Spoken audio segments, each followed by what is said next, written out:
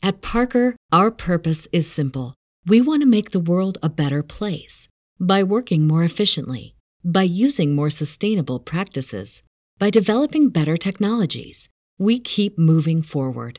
With each new idea, innovation, and partnership, we're one step closer to fulfilling our purpose every single day. To find out more, visit parker.com/purpose. Parker, engineering your success. As humans, we're naturally driven by the search for better. But when it comes to hiring, the best way to search for a candidate isn't to search at all. Don't search, match with Indeed. When I was looking to hire someone, it was so slow and overwhelming. I wish I had used Indeed. If you need to hire, you need Indeed. Indeed is your matching and hiring platform with over 350 million global monthly visitors, according to Indeed data, and a matching engine that helps you find quality candidates fast. Ditch the busy work. Use Indeed for scheduling, screening, and messaging so you can connect with candidates faster. And Indeed doesn't just help you hire faster. 93% of employers agree Indeed delivers the highest quality matches compared to other job sites, according to a recent Indeed survey. And listeners of this show will get a $75 sponsored job credit to get your jobs more visibility at Indeed.com/podcast. That's Indeed.com/podcast. Terms and conditions apply. This episode of Unexpected Podcast is dedicated to Charlotte Jean LaFair. We love you.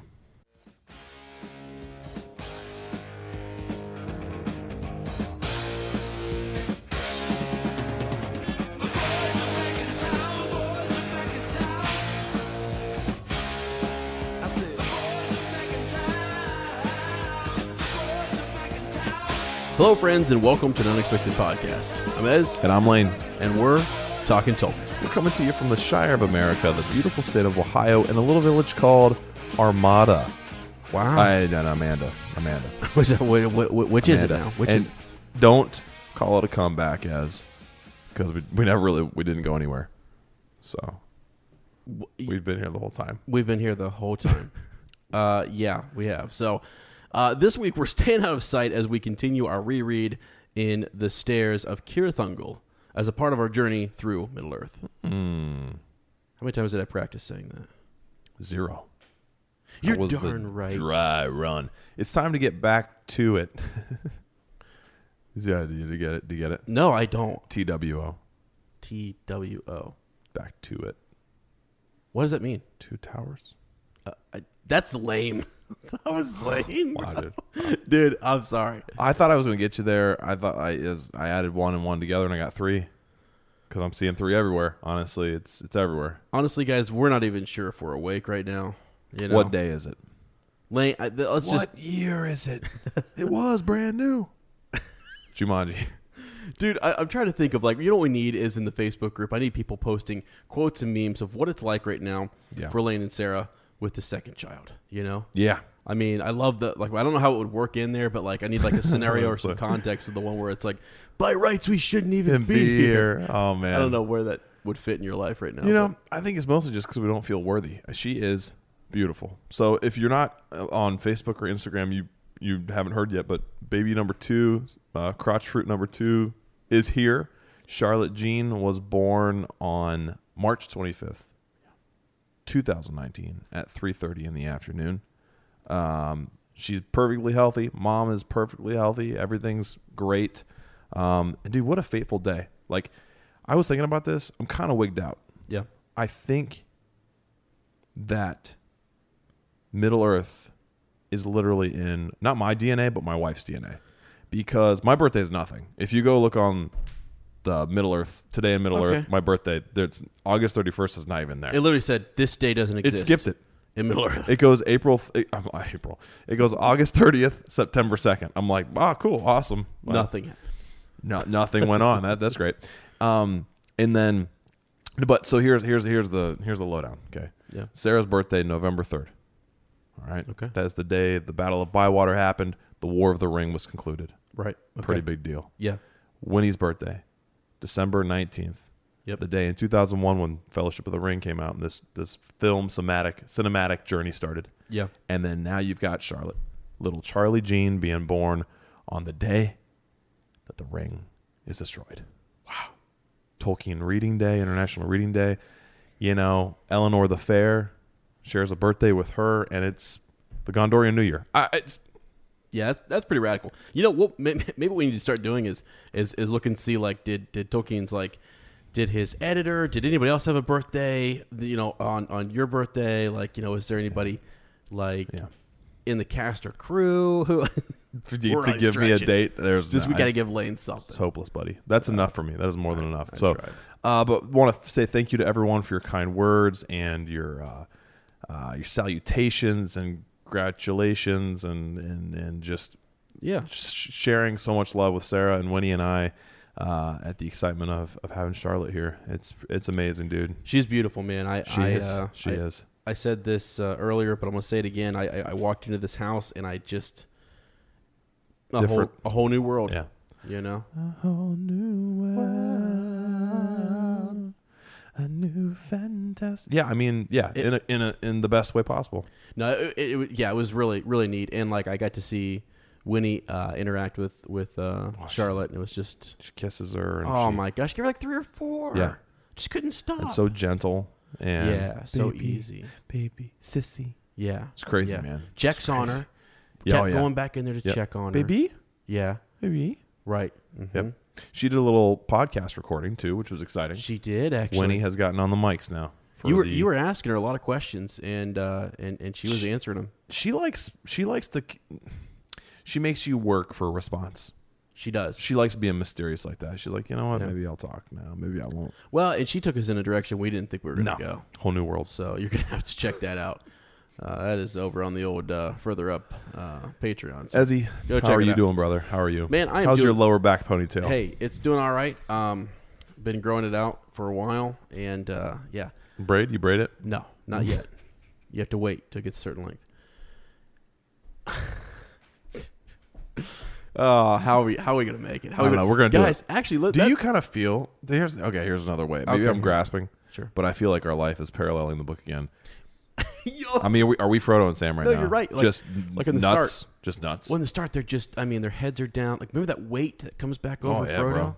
They can't see anything. No. They're like, I don't know if we're climbing or not. Darkness everywhere. Yeah. That's how we kind of feel right now. Big old green eerie light over there. I'm going over there. Let's just walk right to it, boy. Yeah. No. Yeah, bad. No, I know. So, no, I'm doing well, and I'm ready to. Ready for summertime? Yeah, I'm ready for ready that. To work on that studio out there? Yes, we were kind of taking a look at timeline for that, and I think it's going to be coming along nicely. Yeah, man. So we're really excited. We're really hoping for the long expected party to have it done. We would like to, or at least a lot of it done, so you guys can enjoy it and see it. Record. I don't know that we'll have all of the reward and everything. You're gonna have to come to long expected party number 3 to see your name. Sure. Up there, up on the wall. Yeah. I figure by fall, winter, we'll work on that kind of stuff. For sure. We want to get the studio done first. Yes, absolutely. So, anyways, yeah. All right, man. Wow, right into dropping eaves. And I was asking.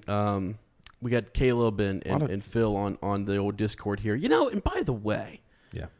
Let's hear Shout out to those guys, because we were gone for 4 hours. Yeah. I come back, and there they are on Discord. Still there. Just there, just supporting us, keeping us up. A couple of Rangers. Motivating us. Yeah. We were sitting here like, should we just go to bed? And that, and Sam says it. I know. I'm telling you, we're Frodo and Sam right now. I've never felt this chapter. It's like, yep. They thought about turning back. I put my head in your lap, and you said, Master Smith, go ahead, just put your head down there. Yeah, just I don't for a know little bit. what that accent was. I don't either, But put your head down there. I don't know, but you did. It happened, and we talked it out. Lane got a little shut eye, and here we are. But no, shout out to those guys, because I am so glad that they are still with us here and things. And I was asking them about the show, and I said, what's been going on with that Twitter account? Yeah, well, since the last time we met, the big bombshell dropped. Last time we recorded, it was prior to that either the very last clue or the last couple clues, I can't remember. We're hyper focusing on the different names, trying to figure out why some of the names are older, some of them are more like Third Age, and then boom. That last map clue comes out, and it's a wide angle. Yep.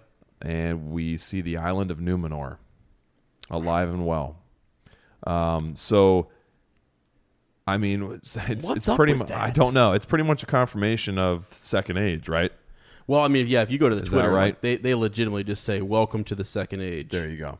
That's what they say on their Twitter. That's their headline. So one of the things before, the reason people were so confused is because we were getting some of these older Second Age names, but that isn't within the rights that anyone has had so far for adaptations. Mm-hmm.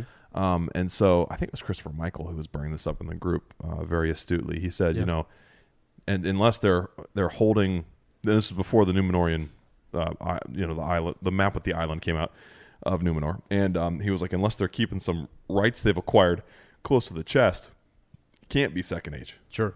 Can't be, because they don't have the rights to it. Mm-hmm. So they must have worked something out and either haven't announced it yet, or I don't know. Or it's just all a big tease. You know? Yeah. So pretty wild. So we'll get to see. I don't know. I mean, I'm assuming like the gifting of that island, right? And then the Numenorians and the rising of Sauron into power. I mean, this is a lot of that stuff is uncharted territory for me, and new stuff, so which is exciting because that will propel me to get into the old, absolutely, the old Silmarillion. Yeah, read some ancient tales. Yes, it will. What do you think about that? Are you excited about that? Because we sort of have gone from me specifically. I might be the worst testing audience ever, because literally everything they threw out there, I was like, yeah, sure. I mean, from my own hopes of a dramedy set in the Shire to the young Aragorn concept, I've just said, just give me more. I don't care. Do whatever. Yeah, for sure. Yeah. Well, yeah. And I'm excited just that it is. I think when we first started talking about this, I didn't think, even if they had the rights. Yeah. I just didn't think they'd do it. Yeah. I didn't think they would dare. Yeah. Well, they're daring. They're daring. That is for sure.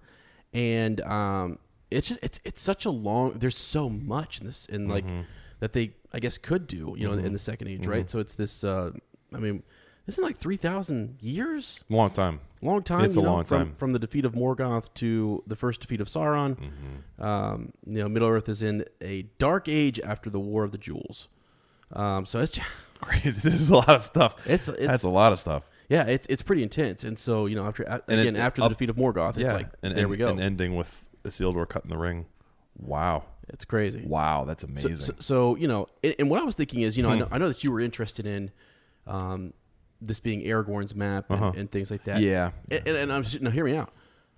Just because we're in the Second Age for this first season? Yeah, sure. Or how many seasons are we going to be in the Second Age? I don't know, because what you just said made me think, and I was thinking this more recently, is if they go, depending on how detailed they go, this could be 5 or 6 seasons. Yeah. To tell the tales within the Second Age. Yeah, I mean, you could literally, and especially if they're trying to fill the gap that Game of Thrones is going to have, and really what Game of Thrones has been doing, I'm sorry if you're a Game of Thrones fan, has been filling the gap that Lord of the Rings left. I mean, let's be honest. When the films were done, we didn't have that. So no, well, that was what sparked it. That took everything. I mean, you look at all that high fantasy type of stuff.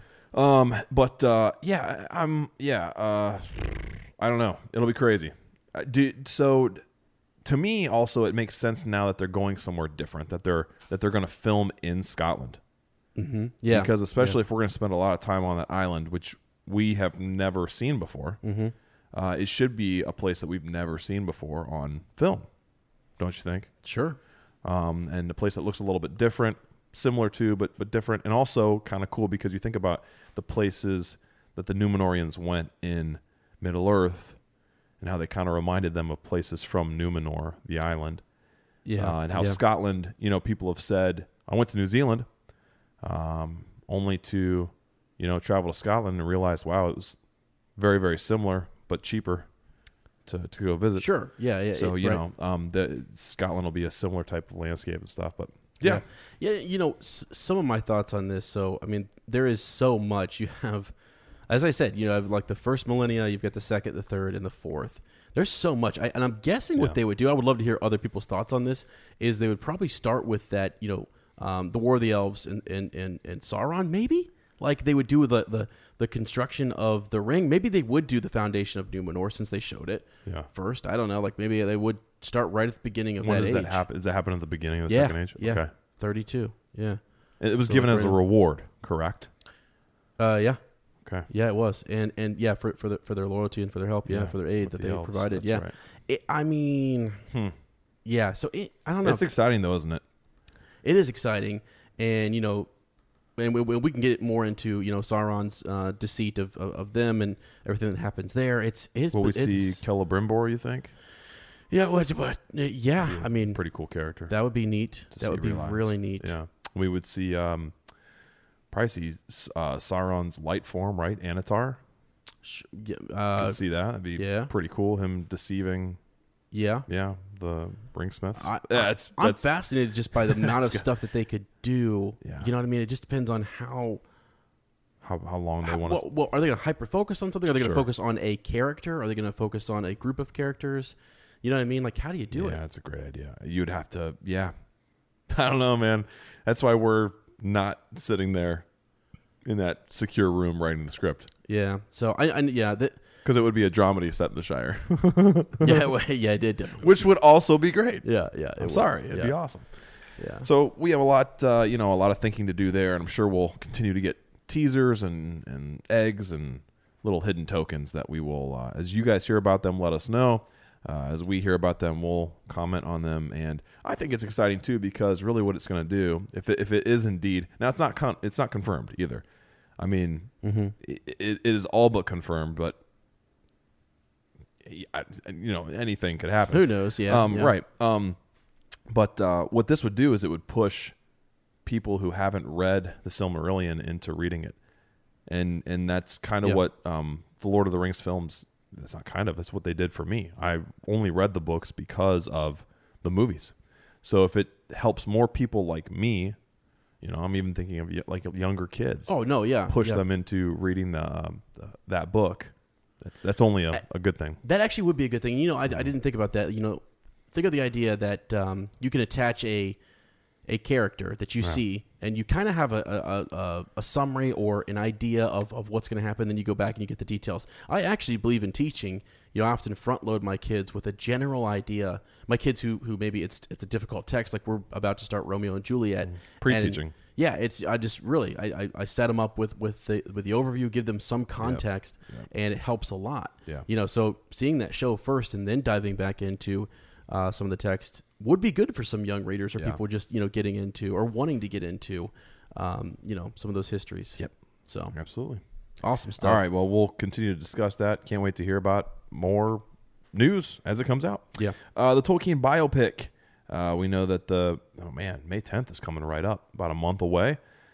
We have a full trailer out, which was beautiful. And I want to know what excites you most about this film, other than Lily Collins, obviously. Right. Yeah. Man, I don't. You had just told me that the trailer. I didn't see the second trailer. Okay. You told me it was a lot more. You want to watch it right now? Intense love scenes. Oh, it's okay. I mean, no. I will watch it right after this, but I'm all for that. I would love to see, because that's the great love story. Like I'd love to see that. I'd love to see. They are Beren and Luthien. Yeah, I mean, like how much of his life are we gonna see? Is it just his younger days? There or are are they gonna snippets of him as a boy. There's the majority of him being like. Is it really at his youth? college and university? Yeah. Okay. Yeah, and then this time in the war, and then I think even coming back. Gotcha. You don't really see him as an older man. It's mostly That's like what I was wondering. the build up to him writing. Yeah. Or starting to write in Middle Earth. Yeah. Right. Yeah. Because those visuals that we saw of that dark face and those shapes and the explosion. Seems. I think the teaser trailer ended the same way, but the second one, the kind of full trailer, ends with him like with a blanket wrapped around him on the front lines, and it just looks like Mordor, and you get this visual of he looks like Frodo in going to destroy the ring. I mean, literally on The steps of Kirithingle. Just yeah, I mean, sitting yeah, at the right bottom, on the ready to go. doorstep, Yeah. right. But yeah, I thought it was cool. I mean, they even show like there are even clips of him playing rugby with his Yeah, that looked with cool. his university, which is Yeah. cool. So I'm excited to see all that. Just that little stuff that I have learned about him in the past, but maybe have forgotten about.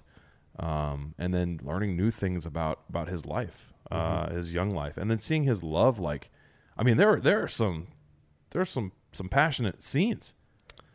I mean, Yeah. between him and That's what you were telling me. Lily, I was like, wow, Yeah. okay, that's beautiful. Like that would be an excellent, because we think of him as just this writer and super cerebral, and Yeah. I think that side of him really gets lost. This romantic, strong young man. I mean, we see him as the professor, and that's who he was first. I don't know. It's just, it'll be cool to see that visualized and realized on the big screen. I can't wait. Yeah. I can't wait. I can't man. either. I can't am really wait. excited. I'm Yeah. really excited for it. It's going to be great. All right. In other corners of Middle Earth, we just put a little poll out there a couple days ago. I think it was just yesterday. Just realized that this thought popped into our heads. Have you ever seen a Glorfindel T-shirt before? Have you ever seen him immortalized on a T-shirt? I just thought to myself, I'm like, are we the first ones who've done that? I mean, we might. And I think we may be. I think we are. 75 of you voted. makes And sense. and here's a picture was your one choice, and nope, only our book club was the second. Yeah, show us a picture. 97% said nope, 3% said yes, but I didn't see any photographic evidence. So I'm led to believe, I think, that our shirt is the very first Glorfindel shirt. Glorfindel. It's Glorfindel. Glorfindel. I actually had trouble spelling his name on What? on the poll, because on the shirt we have like so many duplicates of letters. Yep, sorry. There's like 10 R's and yeah. All right, what else here? We've got if you still want to get a hold of an Unexpected Podcast leather coaster from Weird Leather, go to weirdleatherandmead.com. Use the promo code UPWEIRD and you can get one for $10, shipping and all, right to your doorstep. Supports Travis and his meadery. his meadery and his co-leather makers. So it's a really good thing. An Unexpected Candle from Rachel and the Texas Candle Cakery is available. Remember, we got those 3 cents. There's Goldberry's River Water. There's Fangorn Firewood, and there is Old Toby. They're beautiful. They smell great. There's the wood wick that crackles like a fire. It really is the perfect companion when you're sitting there and reading. Yeah, I was thinking about that. You got to get one for sure. Yes. All right. And I was thinking that's the perfect companion for when you're reading.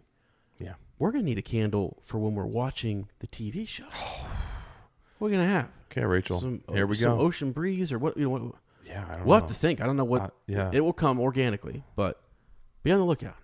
Grains of Paradise from the island Oh, don't get him of started. Numenor. I mean, yeah. Look out. He's warming up. let me shut him down before he gets started.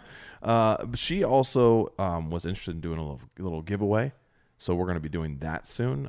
She wants to get her candles out there. Obviously, go and buy one too. They're great, and she does an amazing job. Mm-hmm. Some recent kind of cool things that have happened since we last recorded about a month and a half ago. Yeah. Right? Kind of a big one. Nicole Whitaker got a tattoo. dude. Immortalized for all time. Dude, stop. And it's a don't forget the sniffing tattoo.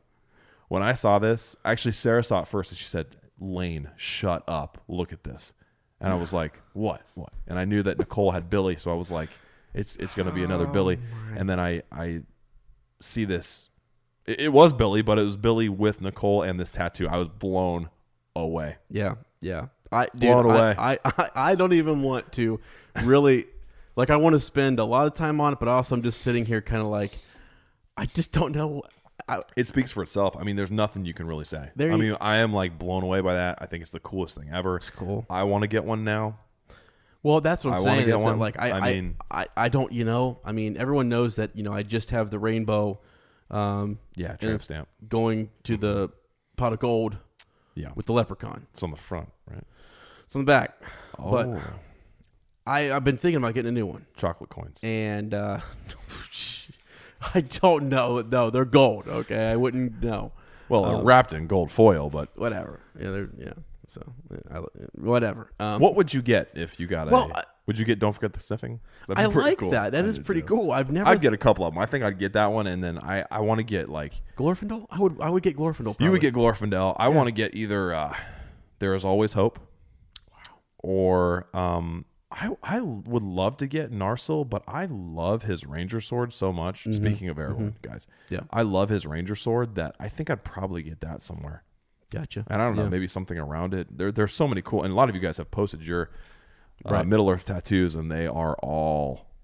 I have not seen one where I'm like, I don't know. I would get them all.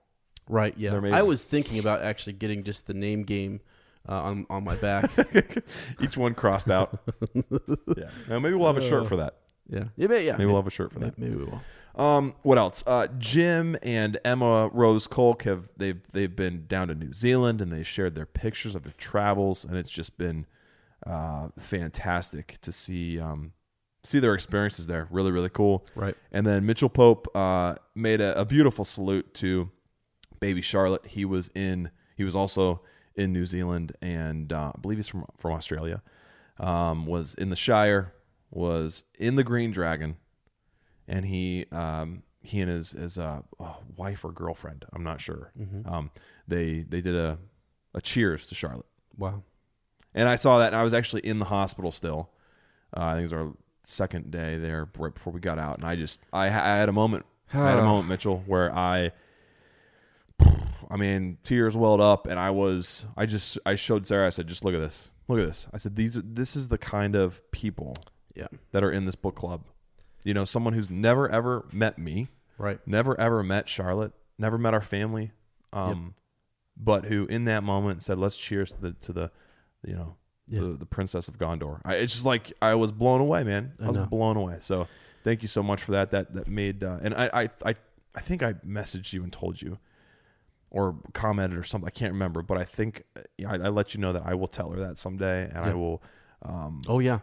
In all sincerity, say that these are the kind of people that across the world we're saluting your cheersing your birth. And it's an amazing thing, man. It's like family, man. Yeah, it really is. I mean, it really is. And I'll tell her the lesson in that is connect with everybody you can.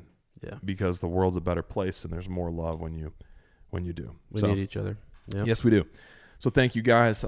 Keep it up. Keep up all the love on the Facebook group and the page and Instagram and everything. Jeez, Twitter. My head's spinning. I know, guys. Even just your little tags when you're reading and you tag the book club.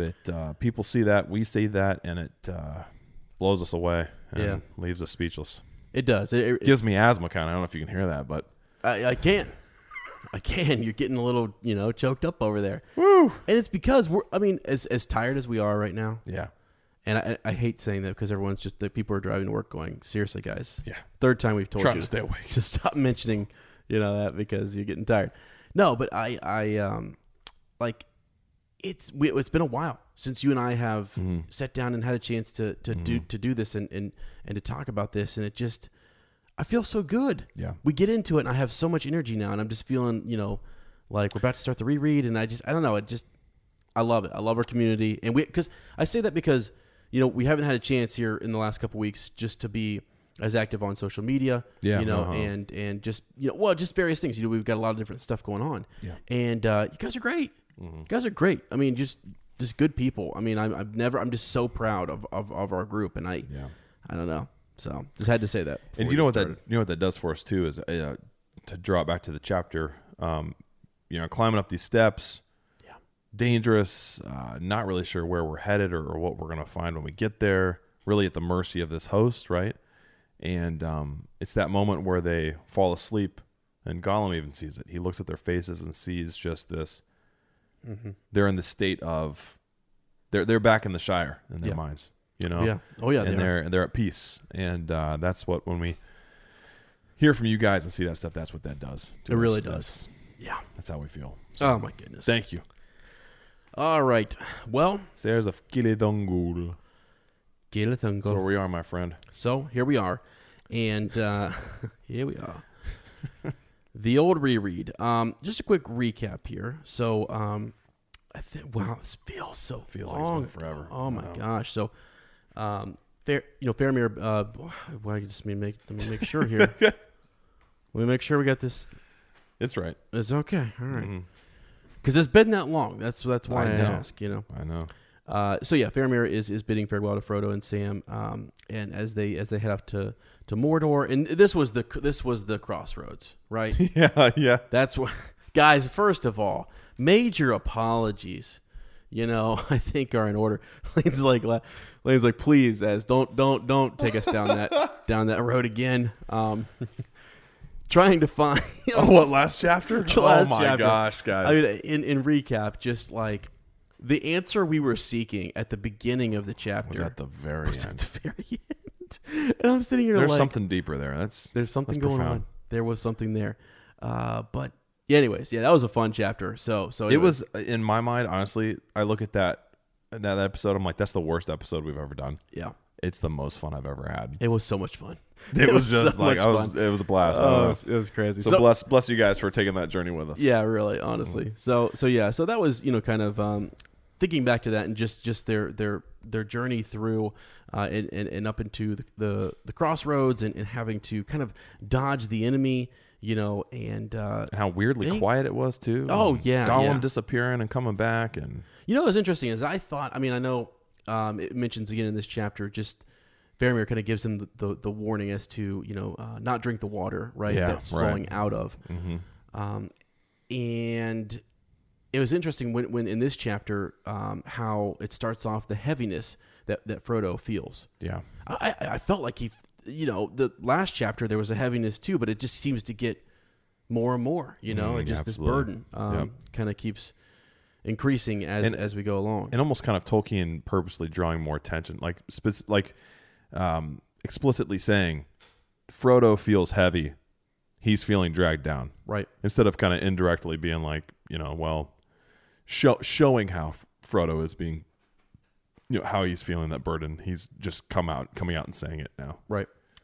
Yeah. Yeah, exactly. So, but thank goodness in that last chapter that we had Gollum. He was able to kind of, Yep. lead us through and really think about what this story would be like without him in that last chapter, this chapter, even though. Since the breaking of the Fellowship, Yeah. I know. what would they have done? I know. They were going to try to go through the Black Gate. Yeah, they were. Yes, they were. Like, I know. because they don't know any better. They didn't know. They had no idea. No. 2 Two hobbits in the wild. Do you think something else would have presented itself? I don't know. I don't know, man. I like to think that it would, but I don't know. I just don't know. So I don't know. He plays a huge role, and I during this reread, I will say these are the chapters I've struggled with the most because they're not as interesting to me. Yeah. Not your favorite. In all seriousness, they're not. But I have really grown to appreciate them, and honestly, I've learned to appreciate them through Smeagol, of all things. Yeah. I love Sam and Frodo, and I always have.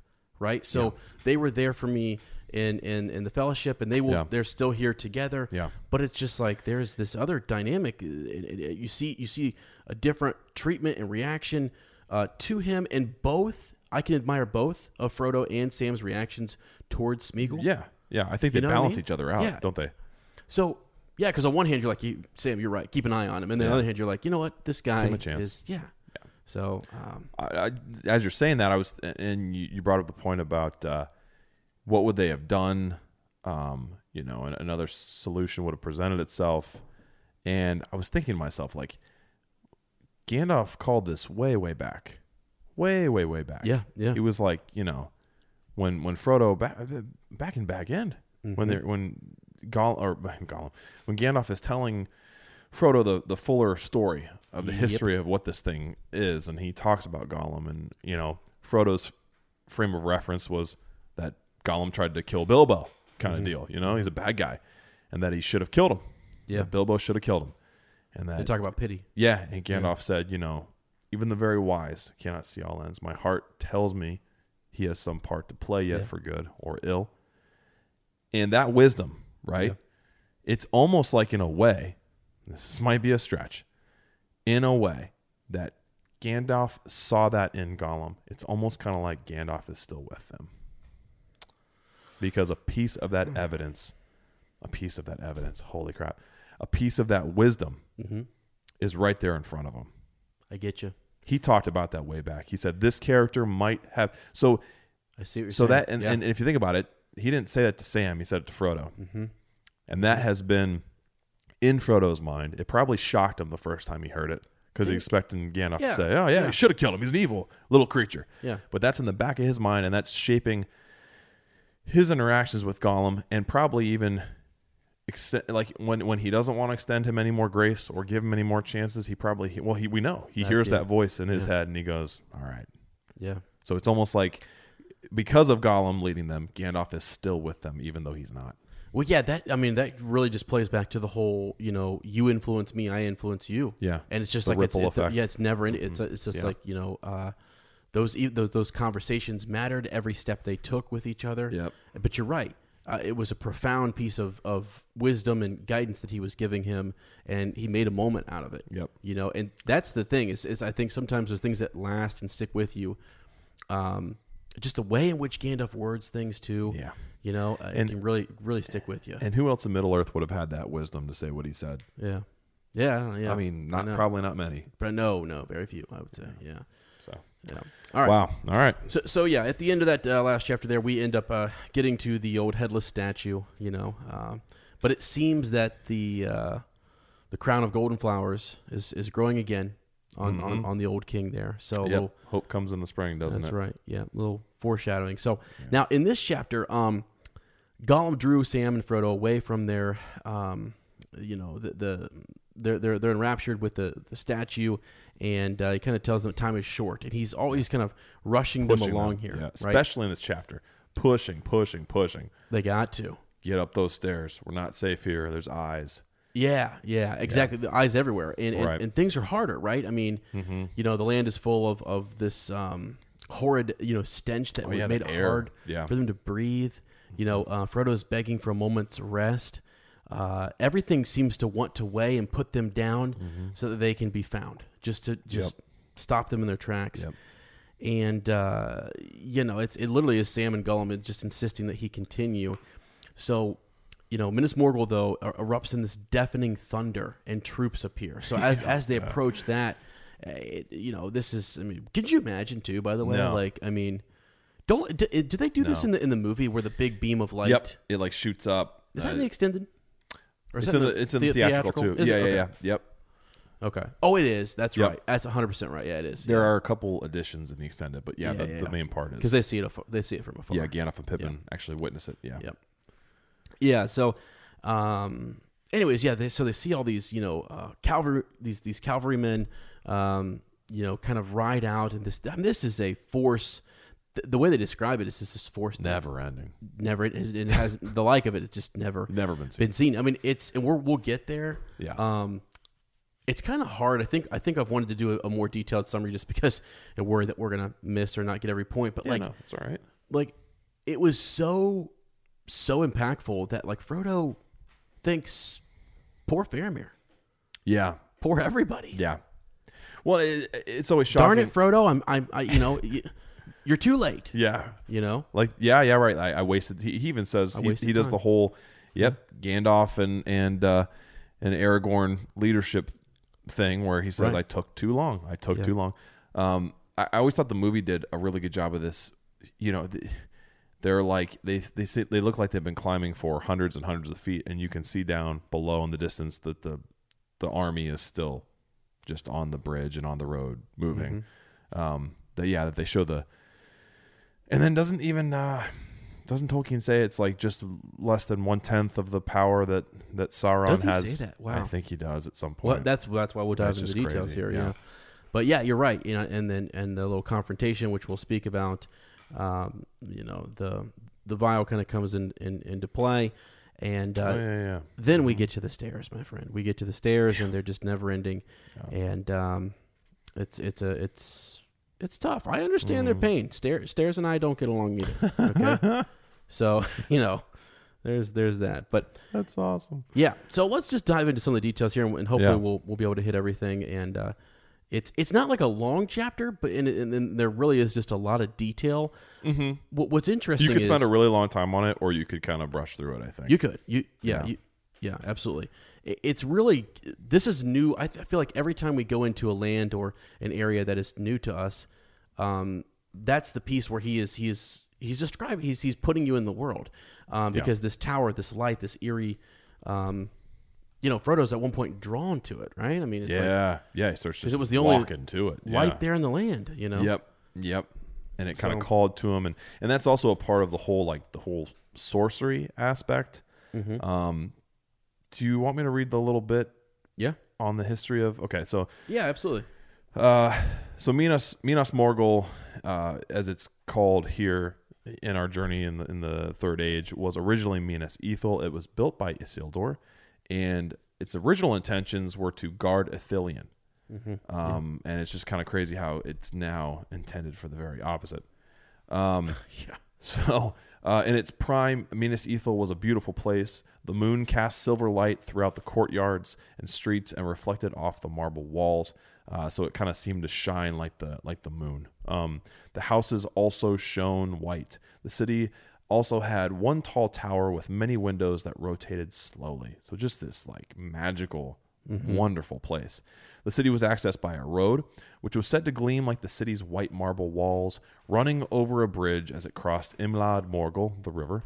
Large meadows were placed on both banks of the stream.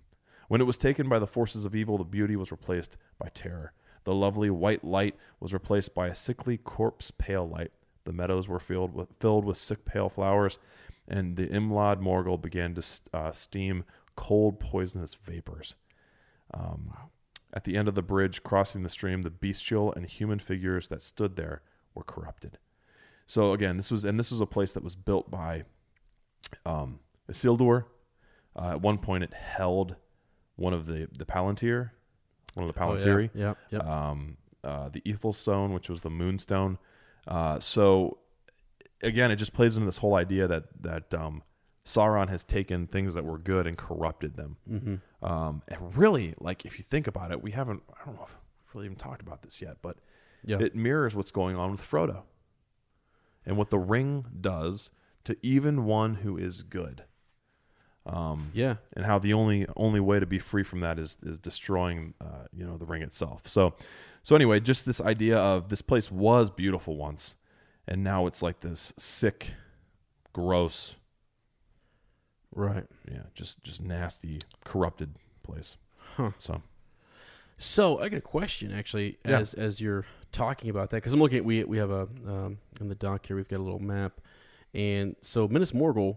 Right there after the crossroads, that's where we're at, right? Yes. Right now. And then so we'll eventually come upon the Tower of Cirith Ungol and, the stairs.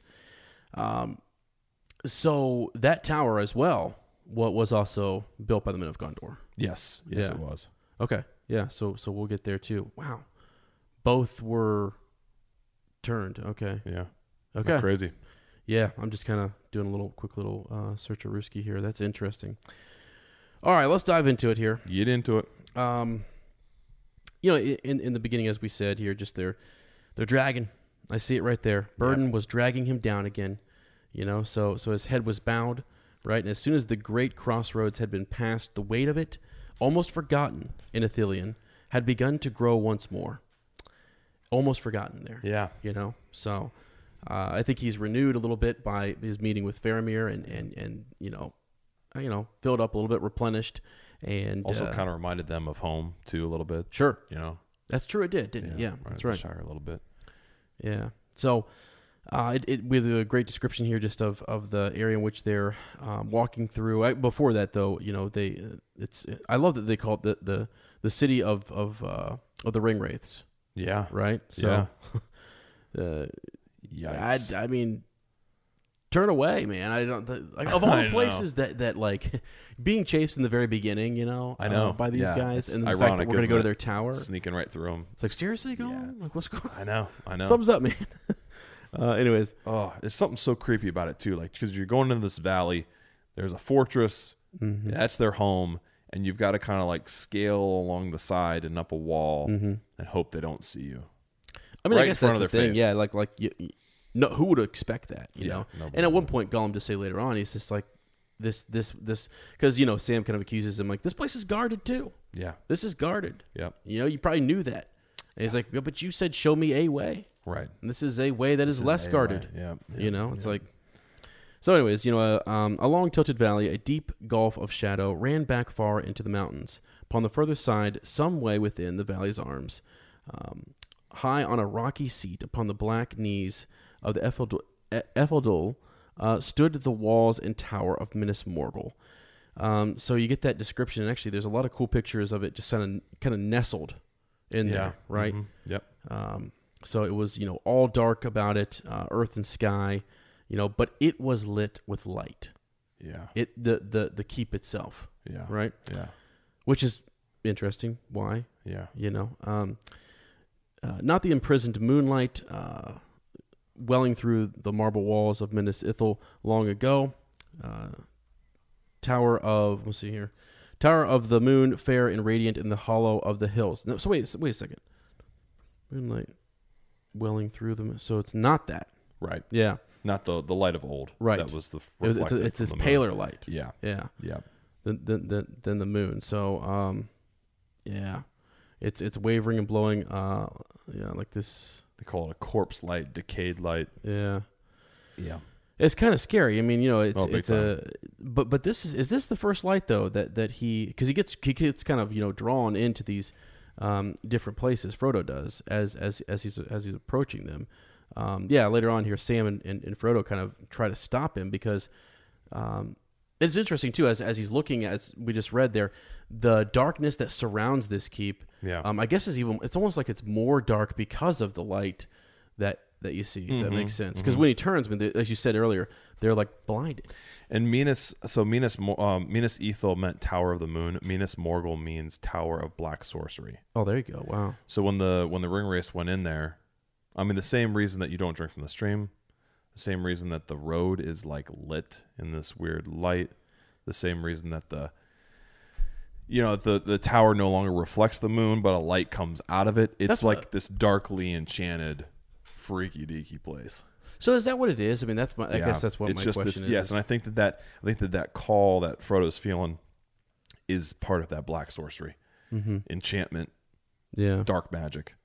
Yeah, because at one point the ring, even after he kind of waves his hand, he says Frodo passes his hand over his brow, and wrenched his eyes away from the city on the hill. Yeah. But he still felt the pull from the ring. Yes. A physical, almost like a tugging. Yes. On the chain. And so that's scary, and that's you really see that's when the ring can, betrayed, Gollum to begin with. Absolutely. So. Yep, for sure. So yeah, all right, cool. I just kind of wondered, what is it that causes that light? Is it just their sorcery? Is it just their powers? I think so. The Witch King and the ring wraiths, and it even talks about. I wonder too if there's something even in the air. It talks about the rottenness that they kind of smell. They gave forth a faint, sickening, charnel smell and odor of rottenness filled the air. And it's crazy. Like I wonder if even that, just Frodo breathing some of that is like. Oh, you mean kind of the magic in it, Oh, sure. Yeah, I get you. Drawing him in. So the light, and also just like in the back of his mind, he's got to be thinking, dude, if I just whatever, they'll kill me, they'll take the ring, it'll be over for me. Yeah. Won't that be better than continuing on with this burden? Right. You know what I mean? At some point, you probably get that desperate in your darkest place. Just kill me and take it. Yeah. Who cares? Yeah, yeah. It's almost like a dulling of the senses. So it's like even though they have this really strong smell and this they're stimulated visually and auditory. Well, I'm sorry. With the old sniffer. Yeah, olfactory. Don't forget it. Do not forget. But it's quiet. Right, it's still got that eerie quietness to it. Yeah. But well, it's weird, right? I mean, so as I'm saying, I'm just trying to. Where would you look? You know what I mean? If don't know, there's, yeah. I mean, what else are you to look at? Exactly. Like, what would draw? It's almost like a. I think of it like One of those fly lights. fly light. That's exactly what I was gonna say. Yeah, where Where they fly right into in. the light. Yeah. Oh, yeah, There he absolutely. goes. So Absolutely. That's- It's that's the alluring, but pull. it would kill you. Yeah. yeah. You'd be your doom. So I don't know, but Frodo Sam and Gollum are able to kind of wrestle him back a little bit and help him to move away. I mean, Gollum at this point he's actually crawling on the ground like a frightened animal. I mean that's how that's how intense this moment was for him. Well, and I I think you're right on. As it is the light. He said the luminous tower fascinated him, and he fought the desire that was on him to run up the gleaming road towards its gate. Just that. At last, with an effort, he turned back, and as he did so, he felt the ring resisting him, dragging at the chain about his neck, and his eyes, too, as he looked away, seemed for the moment to have been blinded. So, I mean, the darkness before him was impenetrable. I just kind of wonder, like, is it more is it the ring working? I always have this debate with myself late at night, when no one else is around. Yeah. And is it the ring pulling him or causing that power, that draw, or is there actually a drawing power, in this place, or does the ring know that this is a place we need to get to, and through this, Sure. we can return to our master. So Plus that black sorcery that's on the land. probably all of it. Probably all of it. Perfect storm. All right. So along this path, the hobbits trudge side by side. So they eventually get Gollum up and they move on, right? Unable to see Gollum in front of them, except when he turned back to beckon them on. Then his eyes shone with that green-white light. There you go with the eyes, man. Yeah, so you'll see that over and over again. Yes. Yeah, so now we're moving on. So if I go back to my map, I mean, now we're kind of moving past that, right?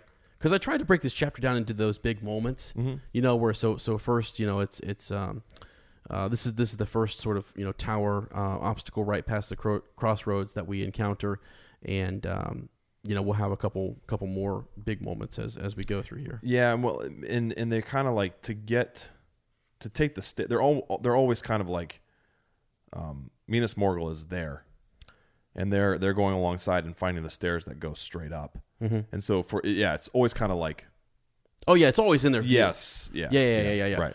But eventually, now maybe that's the Cirith Ungol is once they get past the so they have Shelob's lair. Oh, is it really? Yeah. So that's They it. So they got to get tunnel. They got to go through the tunnel to get there. That's what Yes. they're talking about. So this is the only one that they see. Yep. Well, that makes a whole lot more sense. Yeah. Yeah, because I was looking at that on the map and I was like, "There's Yeah. You're Right. talking about two towers?" And they're talking about, like, they're way too close. Like, they look close, but I don't think they're that, Oh, my Lord. Well, that makes a lot more sense, actually. Yeah. So anyways, yeah. So as they're... Well, yeah, that makes sense. As they go around and they get on past it. And think about the film. Remember, they're there. Yeah. They see the army issuing But forth. my Lord, that happened so fast. Compared to this, I know. Yeah, I know.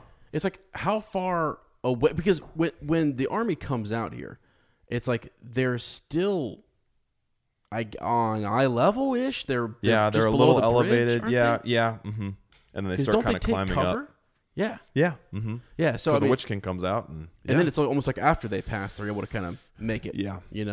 Which I guess they did do that in the film. Didn't they? I almost imagine them though being a little higher up when they come out in the book. It seems like they're a little more elevated so that it's not so eye level. I can't remember though. We'll have to Well, about to see find the out. aren't details here. we? Yeah.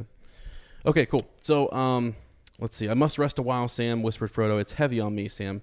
Very heavy. I wonder how far I can carry it. Anyways, I must rest before we venture on to that. He pointed to the narrow way ahead.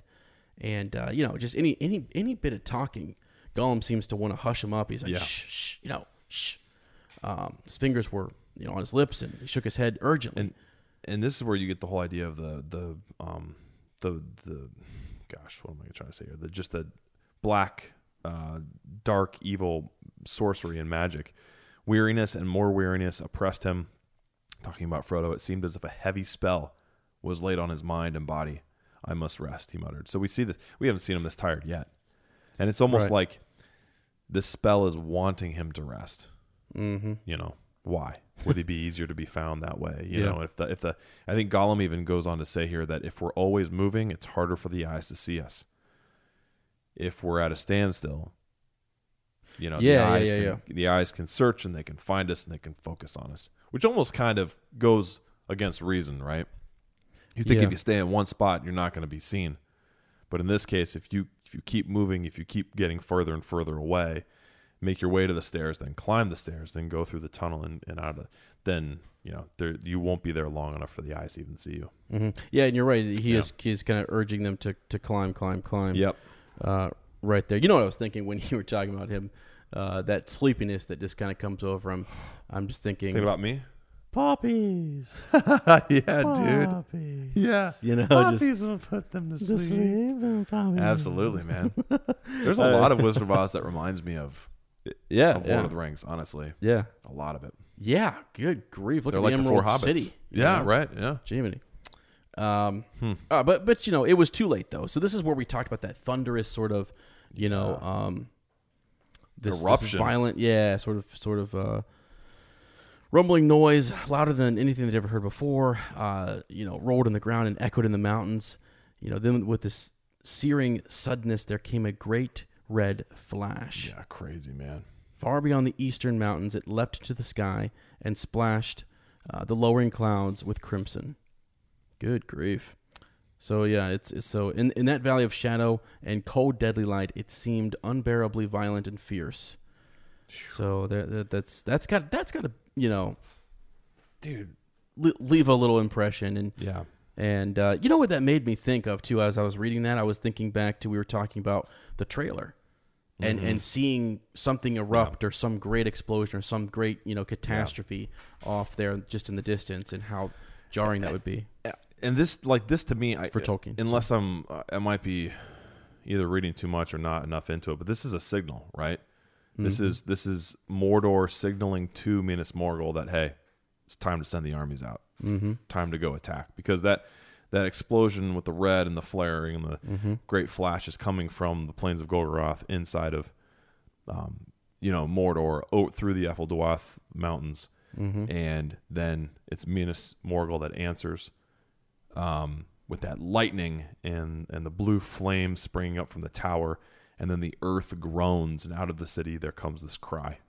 Isn't that amazing? Gosh, that's really cool. I'm glad we're rereading this because I never so it's actually, as you say, deeper in Mordor. It's like you see this eruption in Mordor, and that's the signal. And Minas Morgul goes, "Yep, all right, time to go. Here we go. Let's fire it up, boys. Let's go get Minas Tirith. Let's attack the men, man. Or Osgiliath. Let's go eat them up." Yeah, I mean, actually, kind of parallels and makes me think about the signal between the beacons. The beacons. Yeah, definitely. Wow. And if you think about it, like in this, what would be the fastest way to communicate? Mm-hmm. Either you have Palantirs that you're using, or it's this. Mm-hmm. Yeah, for sure. Yeah. Okay. So as you say, they answered that is a cool video, like the blue flame springing up from the tower. Yeah. And then the circling hills. So, all right. So the hobbits wheeled around towards it and cast themselves down, holding their hands upon their ears as the terrible cry ended. So they actually hear. Let's see. Let's back up just a little bit. So the earth is groaning, right? It's mingled with these harsh, high voices as of birds of prey, and a shrill neighing of horses, wild with rage and fear. There came a rending screech, shivering, rising swiftly to the piercing pitch beyond the range of hearing. Yeah. So an awful noise, absolutely awful. Yep. And so there's this that. So here you go. As it talks about them, they're eye level. Yeah. So across the narrow valley, now almost on a level with his eyes, with Frodo as he lifts his head up, the walls of the evil city stood, and its cavernous gate, shaped like an open mouth with gleaming teeth. So even the doorway is intimidating, was gaping wide, and out of the gate an army came.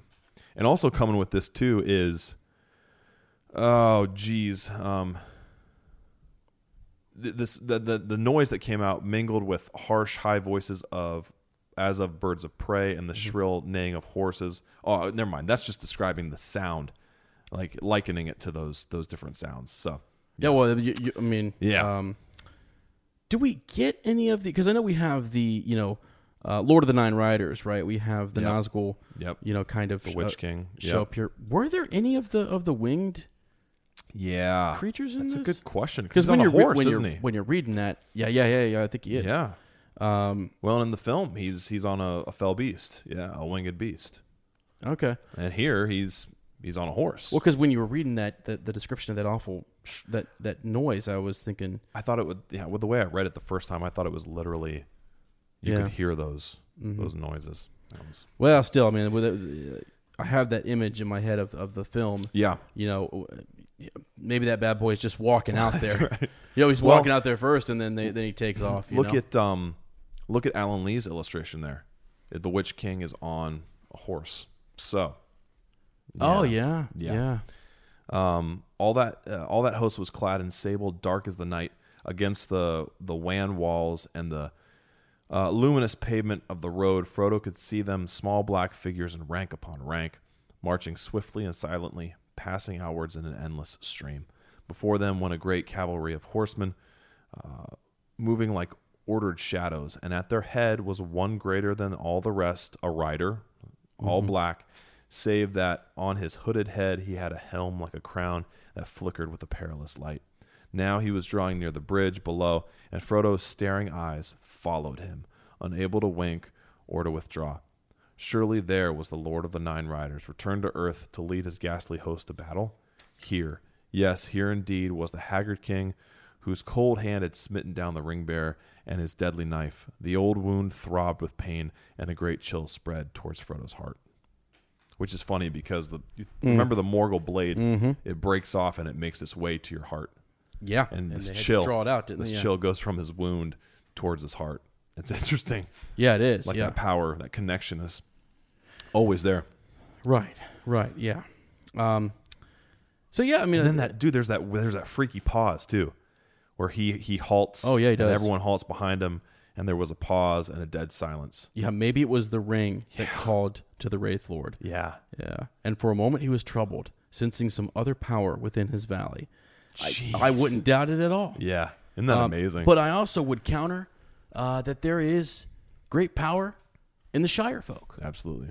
you know, and think something about- that's not supposed to be in this land. Yeah, and think about those who sent him, right? Mhm. Yeah. About, As you said, think about Elrond. Think about Gandalf. Think about Galadriel. you were saying that think about the file. The file. That's right. Yeah, The absolutely. light that's in there. Erendil. That's what's going to save them. Yeah. Yeah. And you were saying that Gandalf's advice also. It's funny to think that like those words that Frodo, those memories and things that wisdom that he's carrying that's been passed on could be a power in and of itself here in this Absolutely. land. Yeah. I like to think that. I Even do though too. I think it's we're talking a lot about the ring here, and we saw its power to kind of pull him, towards the fortress Yeah. there, but still. But great as the pressure was, he felt no inclination to yield to it. He knew that the ring would only betray him, and that he had not, even if he put it on, the power to face the Morgul king. Not yet. So isn't that interesting too? Not that he, yet. a few minutes earlier he was feeling helplessly pulled towards the gate, towards the tower, right? Mm-hmm. And here he has the clarity to go, I know I can't put it on. What is that? Is that the swaying back of power? Like Yes.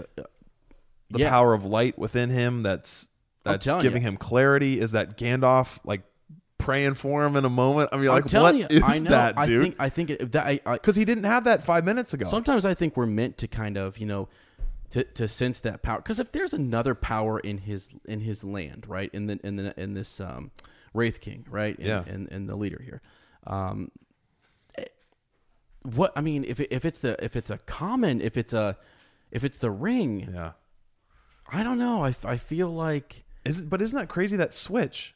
Oh, I know what he you're was saying, just yeah. ready to walk He was. right to the front door, Right. and here he is, Yeah. and it's like, nah, nope, that's unwise. why the change? Right, Yeah, all of a it's a 180.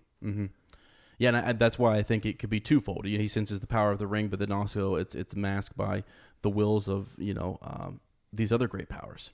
And again, you have, as you say, the light, that he's carrying from Galadriel. Is it also maybe even to his I don't know if that even a greater realization that like he would lose the ring if he put it on. Maybe. Yeah. What I found interesting was just that he says, you know, that even if he puts it on, that he wouldn't have the power to face the mortal king. Not yet. Yeah, I have that on our line too. What does that mean? I want someone to do some fan art of Frodo wearing the ring. Yeah. You know, when he's leveled up to the point where he could take it. You know what I mean? Like strike him down. You know, he's got that. He's got that blade. Yeah. You know, right. So pretty powerful. Yeah. All right. So let's just move on here just a little bit. So after a while, I mean, there's that, as you said, there's that moment where, let's see, it took his hand, and as Frodo watched his hand, as he watched with his mind, not willing it, but in suspense. So he's watching his hand, you know, kind of reach for it, right? It moved toward it moved the hand inch by inch towards the chain upon his neck. Then his own will stirred. Slowly it forced the hand back and set it to other things. This is another thing. This is also like the whole idea of like,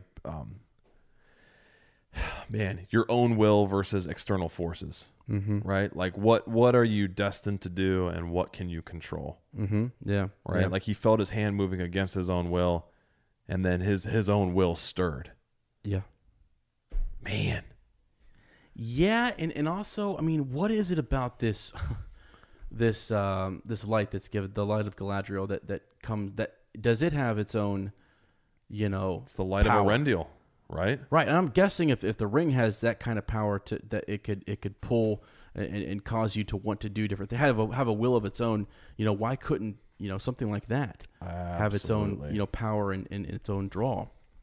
I just feel like it could, you know. Oh yeah, and I remember Galadriel. She told us the you know, the importance of that light she was giving him, the power of it. Yeah. And so basically, you know, the moment he touches that, you know, for a while, all thought of the ring was banished from his mind. He sighed and he bent his head, and it's at that moment that the Wraith King, you know, turns and spurred his horse, and you know, off he goes. Yeah. So all of his dark host followed him. Okay, and then this is something that it gets kind of like gleaned over in the films, but that file is light from the actual star. Yeah. Which is that's pretty insane. Yeah, I think Sam talks about it. Does he go on to talk about that? Yeah. I think later on Sam will kind of tell that story. But yeah, anyway, so as they move on, you know, it says, you know, so great an army had never issued from that vale since the days of Isildur's might. No host so fell and strong in arms had yet assailed the fords of Anduin, and yet it was but one, and not the greatest of hosts that Mordor now sent forth. Yeah. So as you said, it was, you know, one and not the greatest. That's insane. That's an pretty insane amount of the scale. Yeah. Right. And obviously that's something Tolkien's telling us that nothing our characters know, but gives us an idea of, wow, all right, we're in some the trouble. Underdogs. Yeah, we're definitely the underdogs. And this is where I was mentioning earlier, just that like he feels for Faramir. He, you know, will he, you know, will Faramir get across in time? He's thinking of Osgiliath. He's thinking of, you know, basically, you know, and who can now hold the fords when the king of the Nine Riders comes. He just doesn't see. He feels like he's let him down. He's toiled too long and wasn't able to destroy the ring. He starts to just spiral down to these dark thoughts and just think there's no hope. There's nothing, you know. Yeah. Right. There's that whole paragraph of him just question. All was lost. Right. Exactly. And then at a great distance, as if it came out of the memories of the Shire, some sunlit early morning, when the day called and the doors were opening, he heard Sam's voice speaking. "Wake up, Mr. Frodo, wake up." Had the voice added, "Your breakfast is ready," he would hardly have been surprised. Certainly Sam was urgent. "Wake up, Mr. Frodo. They're gone," he said. And it's actually his voice, just his voice. Just calling to him and speaking to him in this land. that brings him back and that actually helps him, along. So, yeah. Pretty wild. All right, so he says, yeah, they're gone. We better go, as well. And Frodo kind of raises his head and then stood up. Despair had not left him, but the weakness had passed. He even smiled grimly, feeling now as clearly as a moment before he had felt the opposite, that what he had to do, if he could, and that whether Faramir or Aragorn or Elrond or Galadriel or Gandalf or anyone else ever knew about it was beside the point, really. Yeah. So he has to do what he has to do. Yep. So. Yep. And this is like the first time he really kind of comes to grips with that too. Yeah. It's like he's been waiting for someone to come, one of these great powers to give him a sign or help him or come out of nowhere, and it's like, I'm on my own. Mm-hmm. Like this is. Yeah, I have to do this. Me. Yep. And really, that is sort of. I think it's interesting with Frodo and Sam. No one's there to witness. Yeah. There's no great army watching Aragorn. He's not inspiring. Yeah. Thousands and thousands of people. He's just saving Middle Earth. Right. That's all he's doing. Right. And no one's there to witness. Isn't that crazy? It is crazy, actually. Just as good for Sam. And don't we talk later about the tales too? That's kind of plays into that. Yeah, the tales that will be told. Yep. Yep. Yeah, that's coming up. I mean, yeah, it'll be at the end of the chapter. It'll be right at the end. Yeah. So they, basically, we have to get up the stairs though. That's the thing. So Gollum kind of is he's scolding him a little bit, foolish, silly, right? He's make haste. We got to get out of here. That was close. I mean, you can imagine from Gollum's perspective. Oh, yeah. Actually, what's interesting is I always think in the show they make it look so close, but I do love this. This is oh gosh, is this one that you have in here? Is it Ted Naismith? Ted Naismith, the Tower of the Moon. Yeah. Look how far away that bridge is, and look where they're huddled there in the front. Yep. That's actually my favorite illustration I've seen of. That makes a lot more sense to me as I look at that. Because as you said, they've been climbing, but yet the land sort of slopes down. It kind of goes around or goes along that river before it comes back up again. And there are all these different stretches of stairs too. Yeah. There's like different levels of stairs. Yeah, right. So they're at a landing, I guess. Who cut these stairs? Oh boy, who put these in here? There's Phil. Probably Phil. Phil's in here. Phil Seidel probably cut them all. He was there. But here's my other thing too. Like how silly that. I guess this is a question I have for our uppers. Mm-hmm. Does the enemy know these stairs exist? And if he does, why wouldn't you have like at least a couple guards down at the bottom at all times? Isn't that a great thought? I wonder if he doesn't, maybe. Or it's just the pure arrogance of, which is so funny, dude, because that mirrors exactly what got Gondor into this trouble in the first place. They got arrogant, they got lazy, they let their guard down, and that's exactly what Sauron does. Yeah, he gets arrogant. He doesn't think that anyone would ever dare march into Mordor and bring the ring right there, and that's what ends up happening. And that's something. Yeah, it is. Yeah.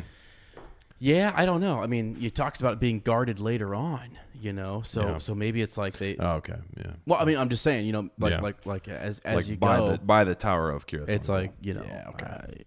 Maybe this is. I would almost think you'd think this is a way out versus a way. Yeah. In, I don't know, because there's a road that would take you right. And I guess it will. Yeah, it takes you right to Cirith Ungol. Right. Yeah. Through there, so never mind. No. I'm just saying. I. It is guarded at one point later, though. Yeah. So. At Parker, our purpose is simple. We want to make the world a better place by working more efficiently, by using more sustainable practices, by developing better technologies. We keep moving forward. With each new idea, innovation, and partnership, we're one step closer to fulfilling our purpose every single day. To find out more, visit parker.com/purpose. Parker, engineering your success.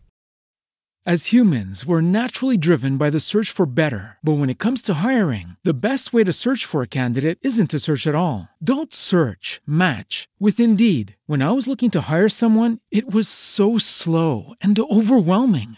I wish I had used Indeed. If you need to hire, you need Indeed. Indeed is your matching and hiring platform with over 350 million global monthly visitors, according to Indeed data, and a matching engine that helps you find quality candidates fast. Ditch the busy work. Use Indeed for scheduling, screening, and messaging so you can connect with candidates faster. And Indeed doesn't just help you hire faster. 93% of employers agree Indeed delivers the highest quality matches compared to other job sites, according to a recent Indeed survey. And listeners of this show will get a $75 sponsored job credit to get your jobs more visibility at Indeed.com/podcast. That's Indeed.com/podcast. Terms and conditions apply. They'll come across that. Yeah. Now, what I thought was interesting, is that Gollum has this plan. He has a plan. He wants them to get to the tunnel.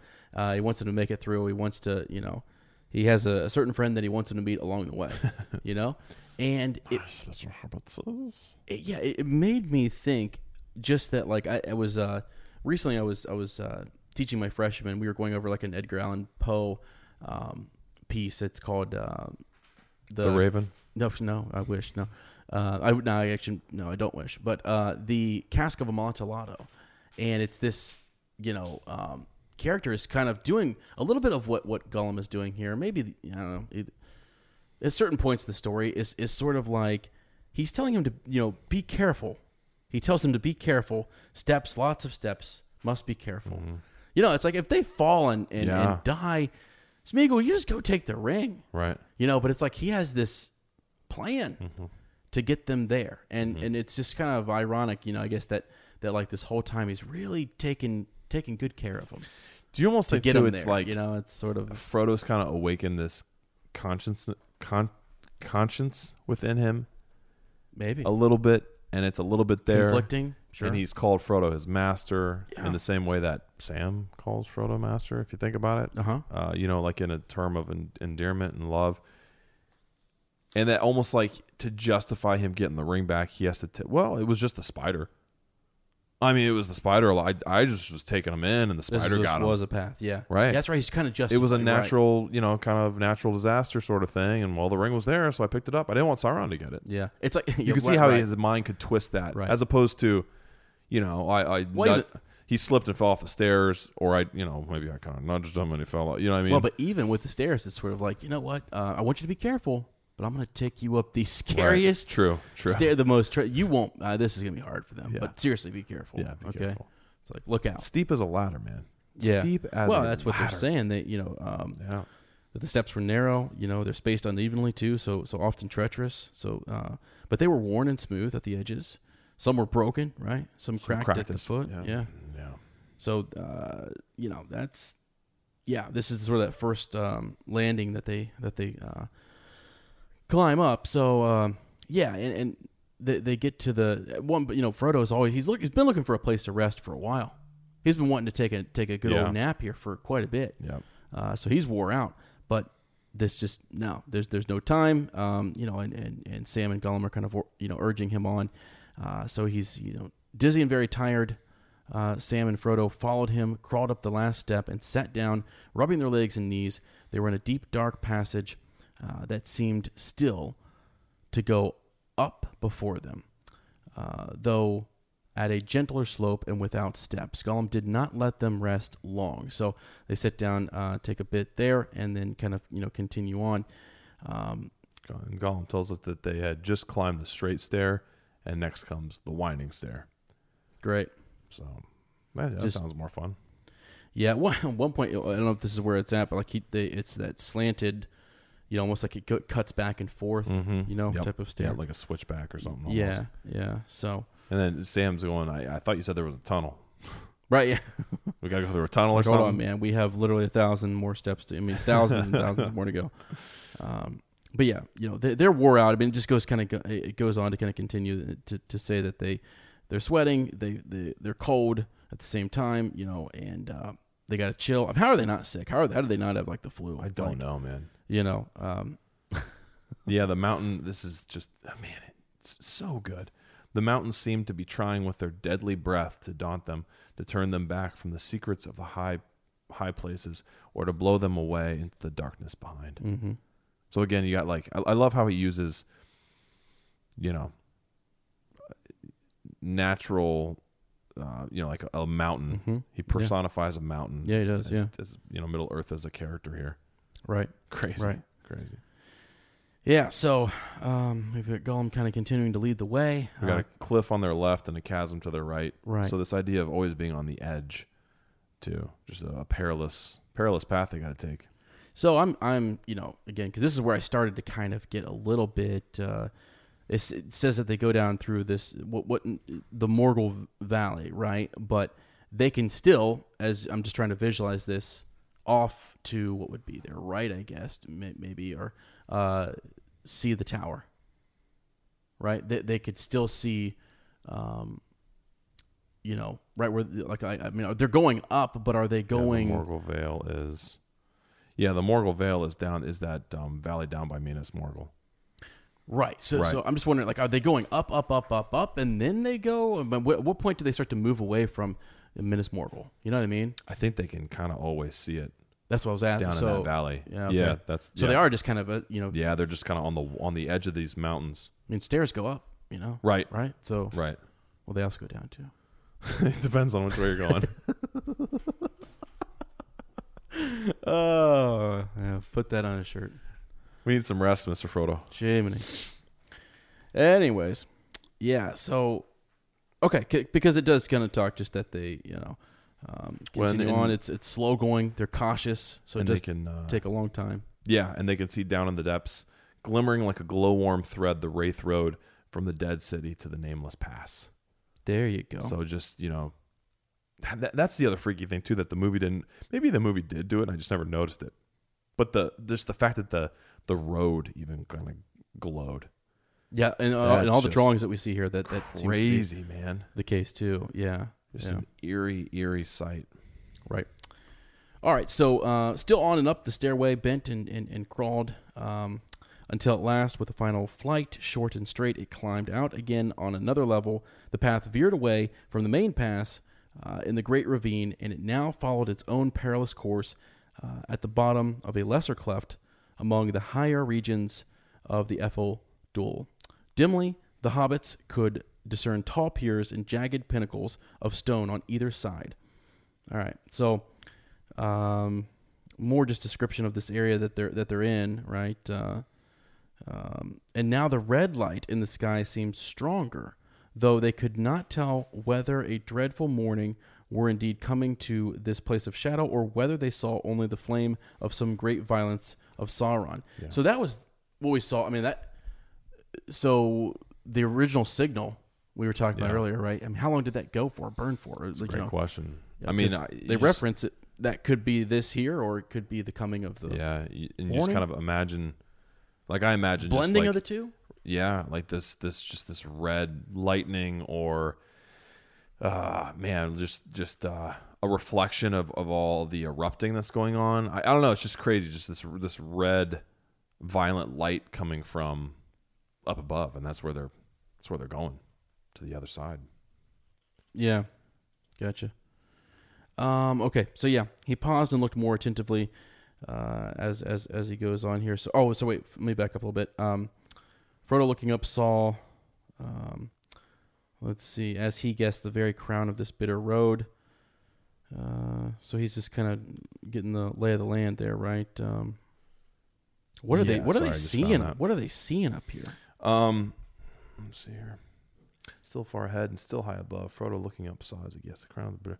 Against the sullen redness of the eastern sky, a cleft was outlined in the topmost ridge, narrow, deep, cloven between two black shoulders, and on either side was a great horn of stone. He paused and looked more attentively. The horn upon the left was tall and slender, and it burned a red light. Yeah.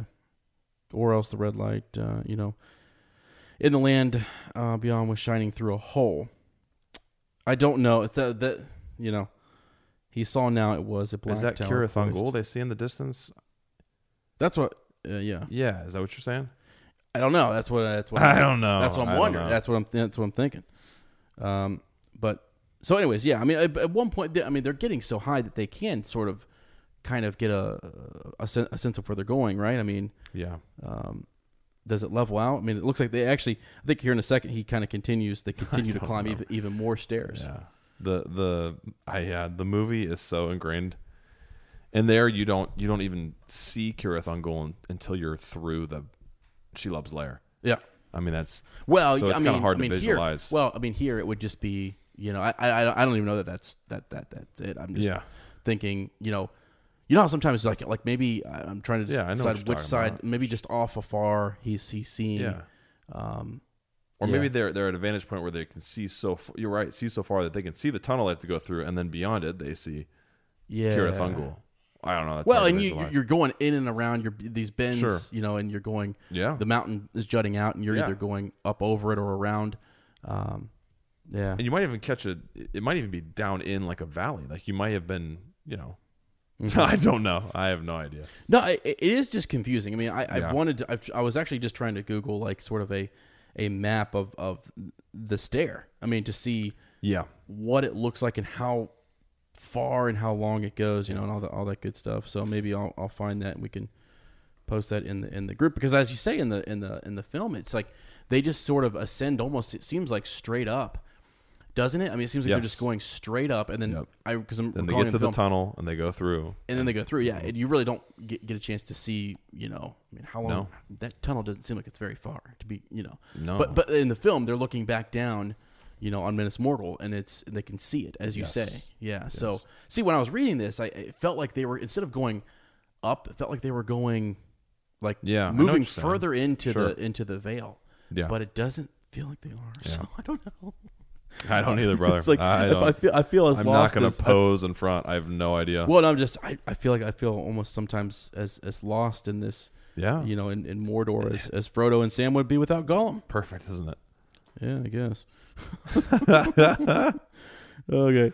So let's see. Yeah. So he's looking around, and as we read all of that. So let's just skip on here a little bit.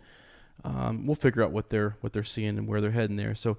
But Frodo, he's wanting more of that rest. He says, we must rest. Let us find some corner out of the wind and gather our strength for the last lap. For he so felt it to be, the terrors of the land that sort of lay beyond there. He's gathering, I guess, more of his strength. He knows that if anything, he saw this host that left out of there. So if he was...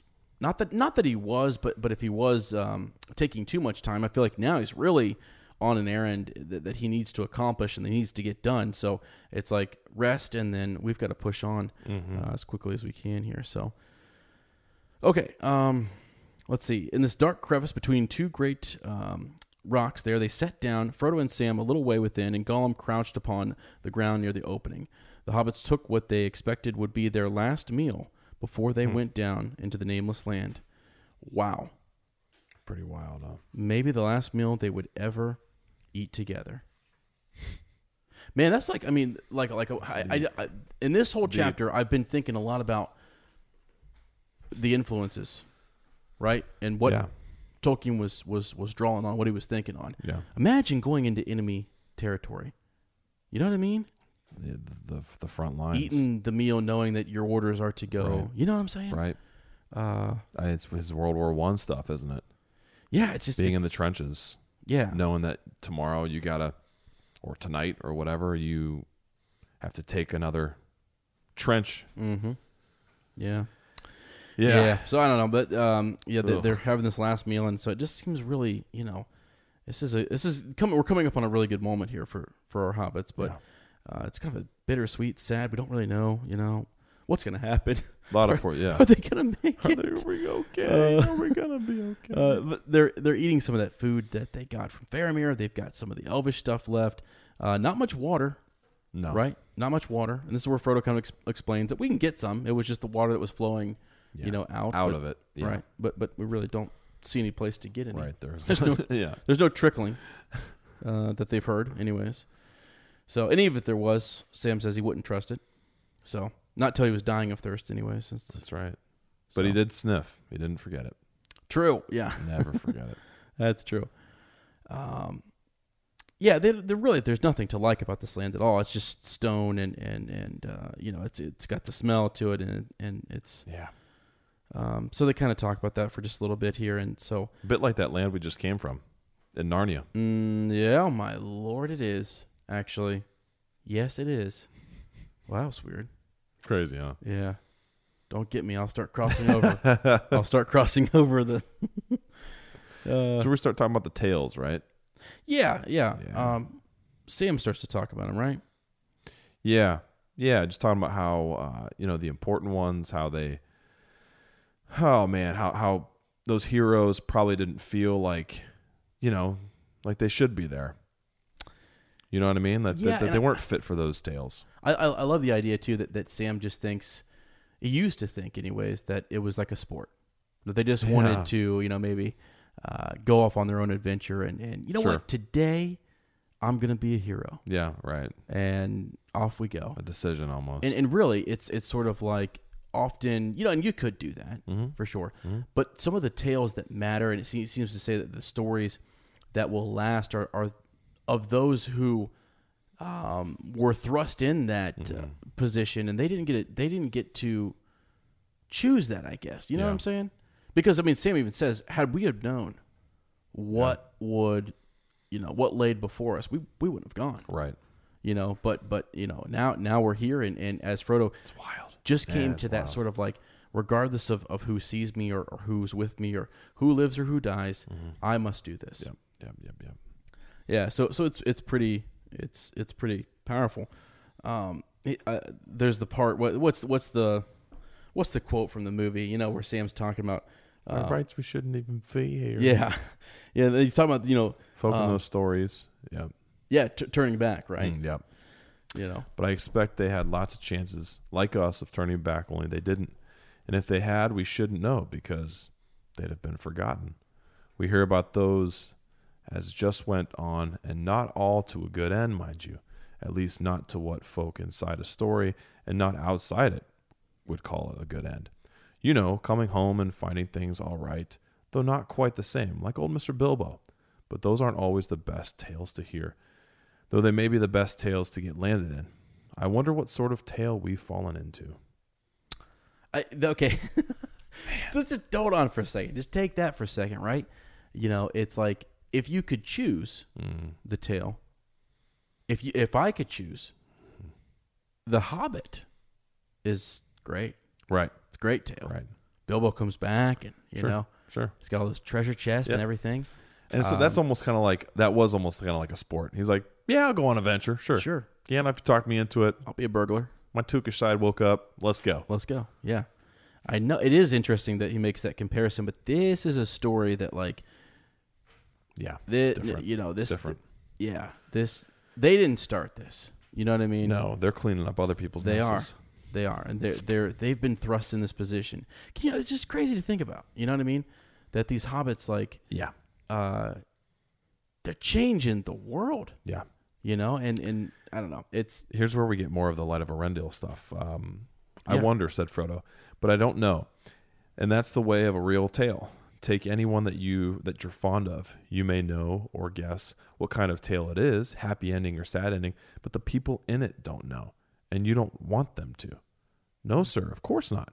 Beren, now, he never thought he was going to get that Silmaril from the Iron Crown of Thangorodrim, and yet he did. And that was a worse place than a blacker danger than ours. But that's a long tale, of course, and goes on past the happiness and into grief and beyond it. Mm-hmm. And the Silmaril went on and came to Arendelle. And why, sir, I never thought of that before. You've got some of the light of that in that star glass, the one the lady gave you. Why, to think of it, we're in the same tale still. It's going on. Don't the great tales never end? No, they never end as tales, said Frodo, but the people in them come and go when their part's needed. Our part will end later or sooner. What a crazy thought, too. I mean, that, like, they're finding strength in that as well, that we're a part of that same story. Yeah, we're That just playing, same story. playing our part. Yeah. Then all we have to that's it. You simplify it. You really just and you make it bigger than you, right? yeah. That's also something that helps you True. cope Yeah. with times like that. I mean, they're at crisis stage, right? I mean, they're about to enter the scariest place in the world. They have no idea what's ahead of them. Right. They got to do the unthinkable, and they're trying to find some way to have a last, surge of strength almost. Yeah. And so Absolutely. you find ways of, oh gosh, I just can't even imagine. I can't even imagine the courage they have. Right. Yeah. I know it's impressive. Yeah. So he goes on, he's talking about, and so, you would think, our part will end later or sooner, right? And it's Sam who kind of comes back, and then we can have some rest and some sleep, because it almost ended a little grim. Frodo was a little bit sort of, I don't know that he was thinking about it ending the way that Sam did. Right. But it's nice to hear Sam say that, right? And, he laughed grimly. And I mean just that, Mr. Frodo. I mean plain, ordinary rest and sleep and waking up to a morning's work in the garden. Wouldn't that be nice, right? So he's trying to really inspire and reminding him that, we're going to play our part, and then there's something more after that. Yeah. You know what I mean? To keep pushing you further and further. So, okay. So this is the whole bit, where they start to talk about the stories that might be told, right? I still wonder if we shall ever be put into songs or tales. We're in one, we're in one or course, but I mean put into words, told by the fireside or read out of great big books with red and black marks. Years and years afterwards, and people will say, let's hear about Frodo and the Ring. And they'll say, yes, that's one of my favorite stories. Frodo was very brave, wasn't he, Dad? Yes, my boy, the famousest of hobbits. And that's saying a lot. And that's neat. I guess, along the way, you got to think, like, they know the magnitude of this, right? Yeah. They got to get it done. And what's the legacy of what I'm doing? Like, will people remember? Will people talk about it? And it's crazy that they, like you might think, like, wow, it's kind of, why would you think about this? Because you're carrying the One Ring, Yep.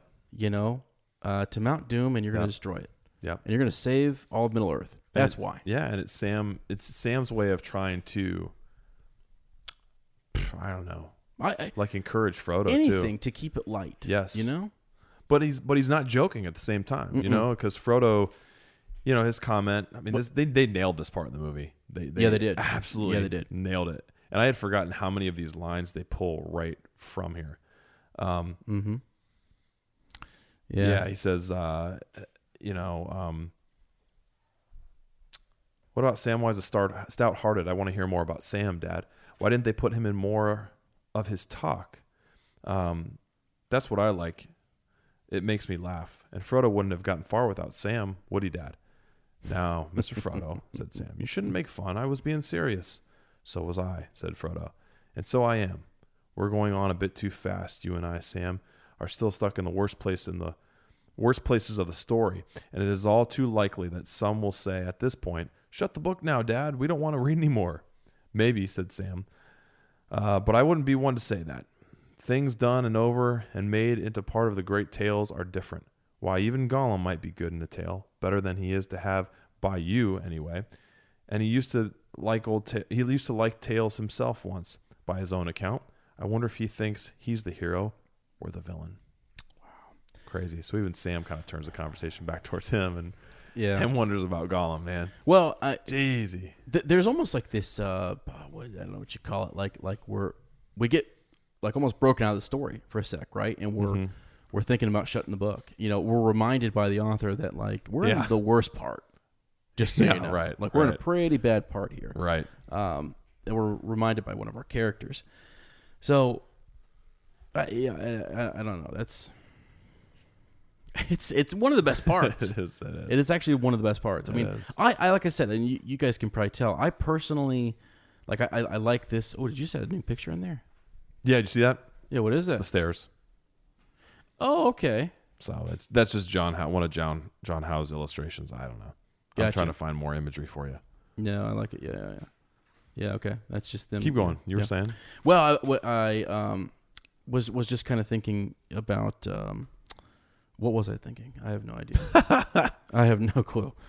I honestly don't know. But anyways, they're talking about their talk kind of switches here to Gollum and how he is snuck away and things. So we can kind of talk about that. But I know what I was saying.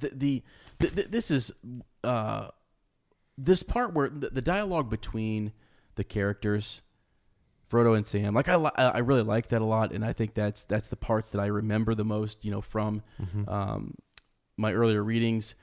I don't really remember how they how they cut their way through and where Gollum takes them. It just wasn't something that ever really stuck out in my mind. But these are the things, like you say, the film was like, this is gold. Yeah, and we're pulling this out. And it doesn't even though when you look at like as you're pulling up artwork and posting it in here, like I'm like they nailed the look and the vibe, the colors and the tones, everything in the film of Minas Morgul. I mean, it looks. I get why, so that's awesome. I guess it's just for me, like, I don't know, man. It gets to be kind of people are gonna be like, Ez, you really don't like this part of the book, and quite frankly, I've said it a couple of chapters ago. It just gets dark. Yeah, it gets really dark. It's not fun or easy to read. It's I don't know about you, but I haven't been like, I can't wait to read this next chapter of where we're gonna get closer to the treachery of Gollum, and like the almost loss of Frodo and his path and Shelob, and then we're going right into like this is you're right. Dude, my favorite part of the book is concerning hobbits. I know, and the long expected party. Like those are my favorite chapters, and like content. So. Yeah, it's hard for me too. I will go in with you and say this is not my favorite. It's not. It's hard to read. It's dark. It's scary. It's the reason I bring confusing. It up now. Yeah. And the reason I bring it up now is because I truly think that this part right here, and it's between Frodo and Sam. It's something that you and I quote all the time. I've quoted with other buddies. Just sort of, this is that part where it's like they're getting their, I don't know, they're getting in the right mind. The right mindset. They're mentally prepping themselves. They're encouraging each other, and it's just really neat, to think about that. Because I think we also, like I've said this before, but I often think of my own life as an adventure.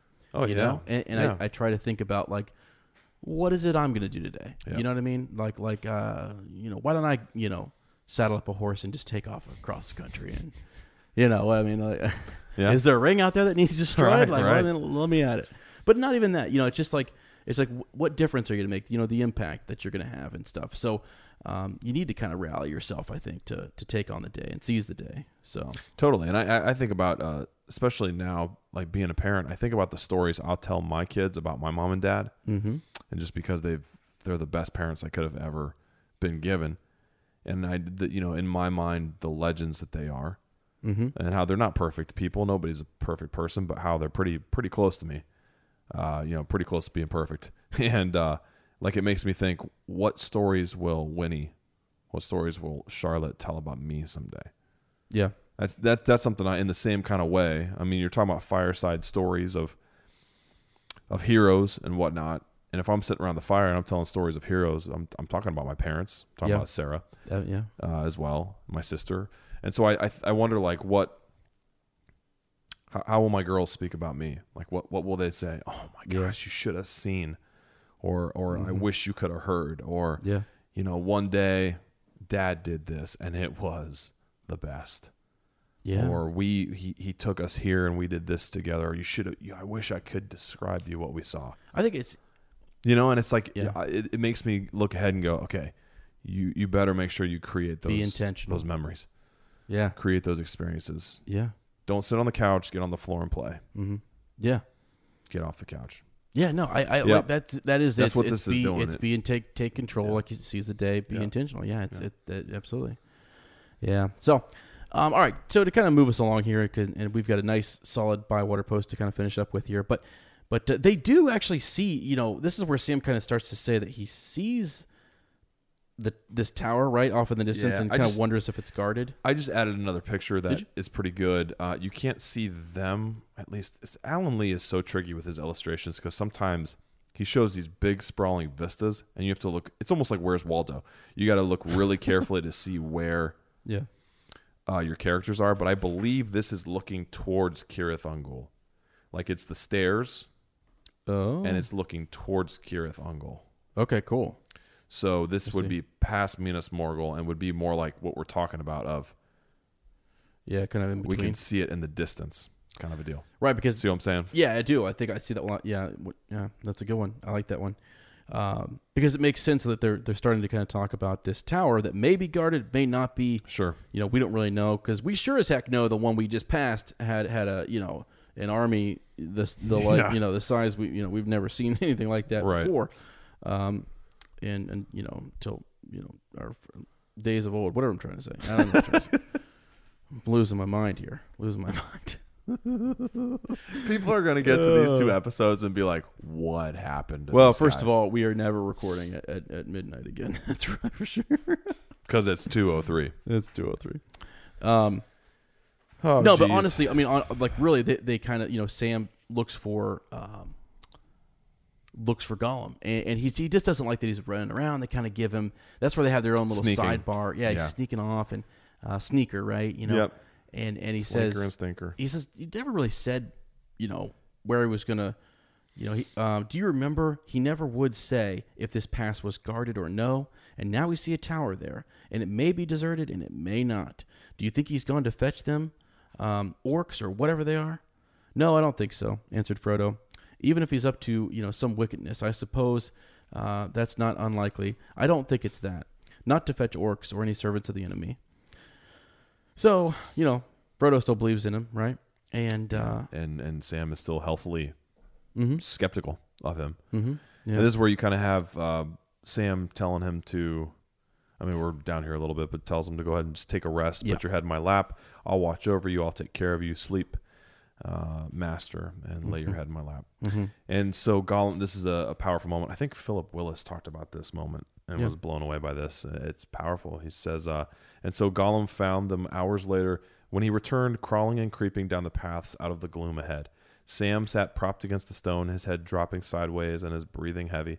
In his lap lay Frodo's head, drowned deep in sleep. Upon his white forehead lay one of Sam's brown hands, and the other lay softly upon his master's breast.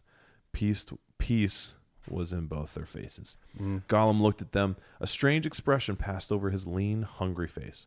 The gleam faded from his eyes, and they went dim and gray, old and tired.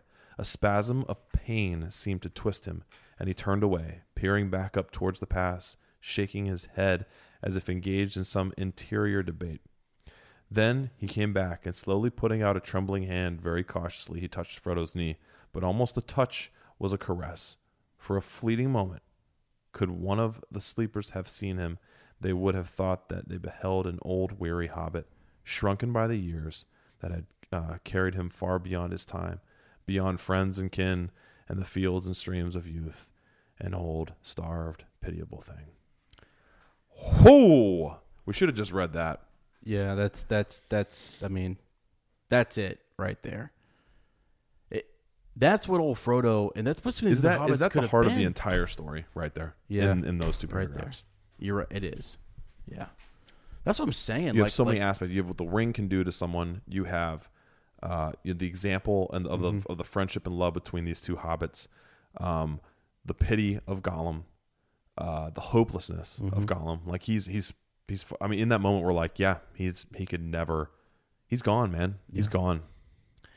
He beyond kin and loved ones, he has nothing left.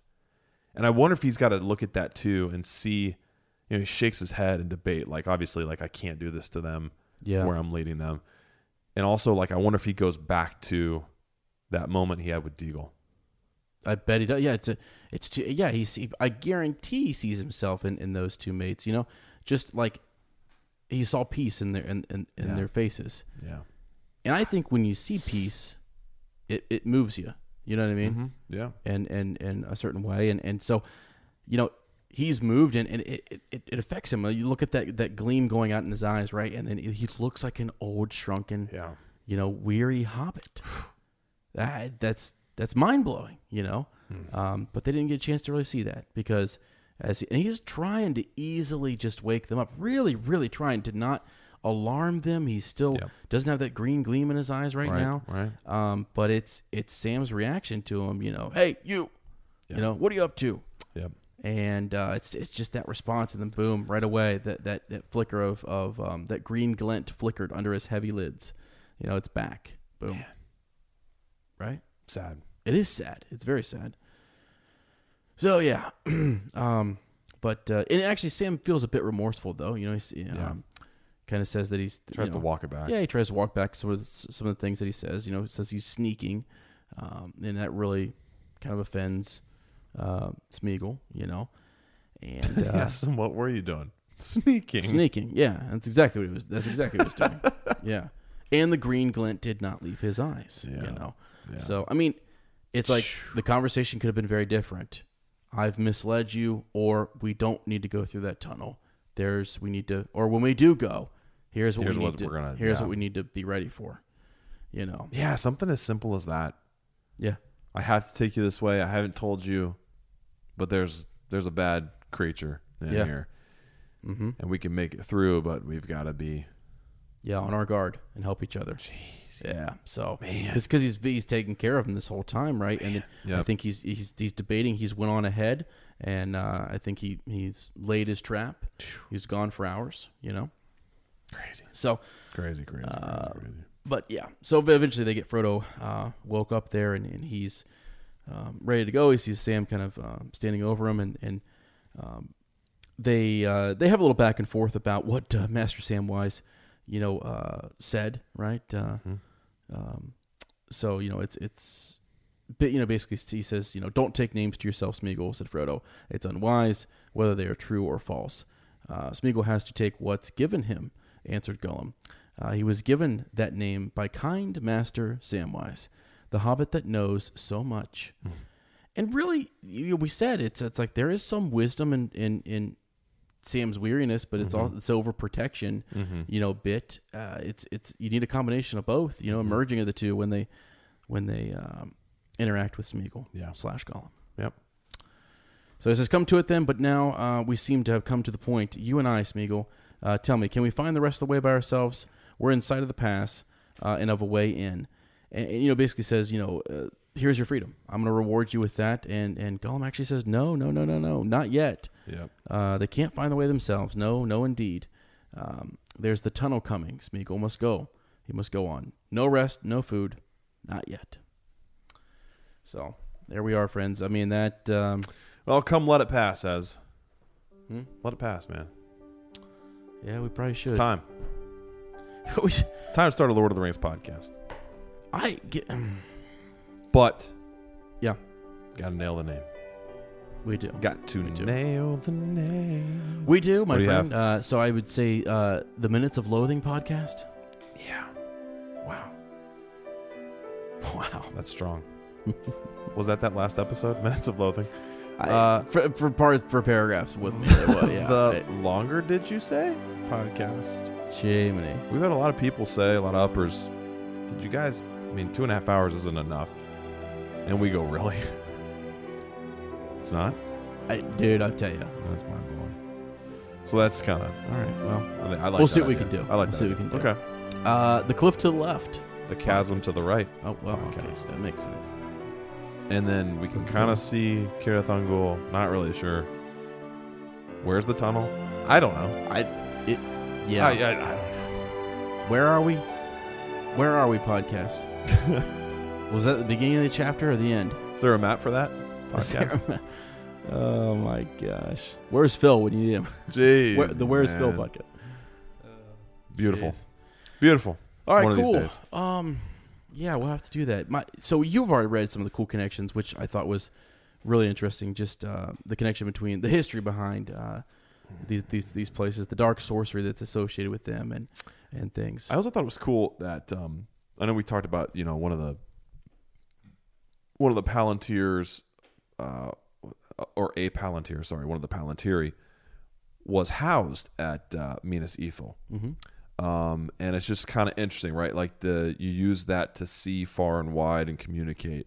And it's just interesting that now when you go through and it's Minas Morgul, you feel eyes watching. That there's always this idea that you can be watched at any time. Wow. And, is that just the proximity to Mordor? Probably. But I think it's kind of a cool parallel. I think I did cover all that. That it was originally built to guard Ithilien, and now the purpose is the opposite: is to attack Ithilien. Just the way he was able to, because he does this repeatedly.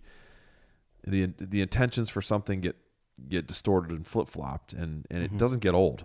Like he does this time and time again. Something that was created for good is now used for bad. Something that was evil, or so far gone, i.e. Gollum, ends up being used for good. Right. And you don't read it over and over again and go, oh my gosh, I get it. It's like, no, every time you're like, man, how did he think of, I don't know, just twisting it just so. Like he just goes through and twists something just enough to make it just so rereadable and enjoyable and surprising every time. Yeah, it's a genius. Well, what's funny is as you were doing that, Lane was making these hand motions, and I just kept thinking it was twist it just so, and I'm thinking of my good friend Bob Ross. Bob Ross. Oh, baby. And I'm thinking of these spirits that maybe could be, just in different art forms. You know what I mean? Oh yeah, similar spirits. Absolutely, similar spirits. Painting with words. So I don't know. The joy of writing with J.R. Tolkien. Oh my gosh! All right, man. We got a Bywater post here. Yeah, and I was thinking we might tag team this. Paragraph by paragraph. Yeah, I like when people put it in paragraph form for us. I like that. All right. So this is going to be from Phil Seidel, right? Man, fill us in of the Minas Tirith archives. Go follow that on. If you're on Facebook, go join that group. Literally pause the podcast because do yourself a favor. If you've pause, even made it this far, right? And go check out Phil's page. It is historical. It's a great companion to what we're doing. He does a great job of following along where we are in the book and just giving these histories on characters and places and things. It's great. It's really neat. Yeah. So, and quick little behind the scenes here. When is Phil still listening right now? I can check real quick. Yeah, he was. I don't think so. I think he's got to be up in a couple hours. Oh my gosh, Phil. Yeah. So, shout out to Sherston. We have Sherston. Sherston listening live. Yeah, guys, we love you guys so much. The Lady of the Golden Wood. We really do. You know what? That's how we were making it through. It's fitting. It's fitting. Galadriel's right there. She's here. So Goldberry's up there. We needed her. We couldn't see worth a darn in this chapter. Needed that file. We really couldn't. But the behind the scenes on this is that when Phil first joined the group, we got, I would say, every other day. Oh my gosh! Yeah, dude, the review. This notification that was his story. Oh my gosh! And he says, "I'm sending this via email since I maxed out the characters on Facebook, and you guys said you had trouble viewing it most times. Also, sending it by email will make me stop finding errors in it and stop trying to re-edit it. Yeah.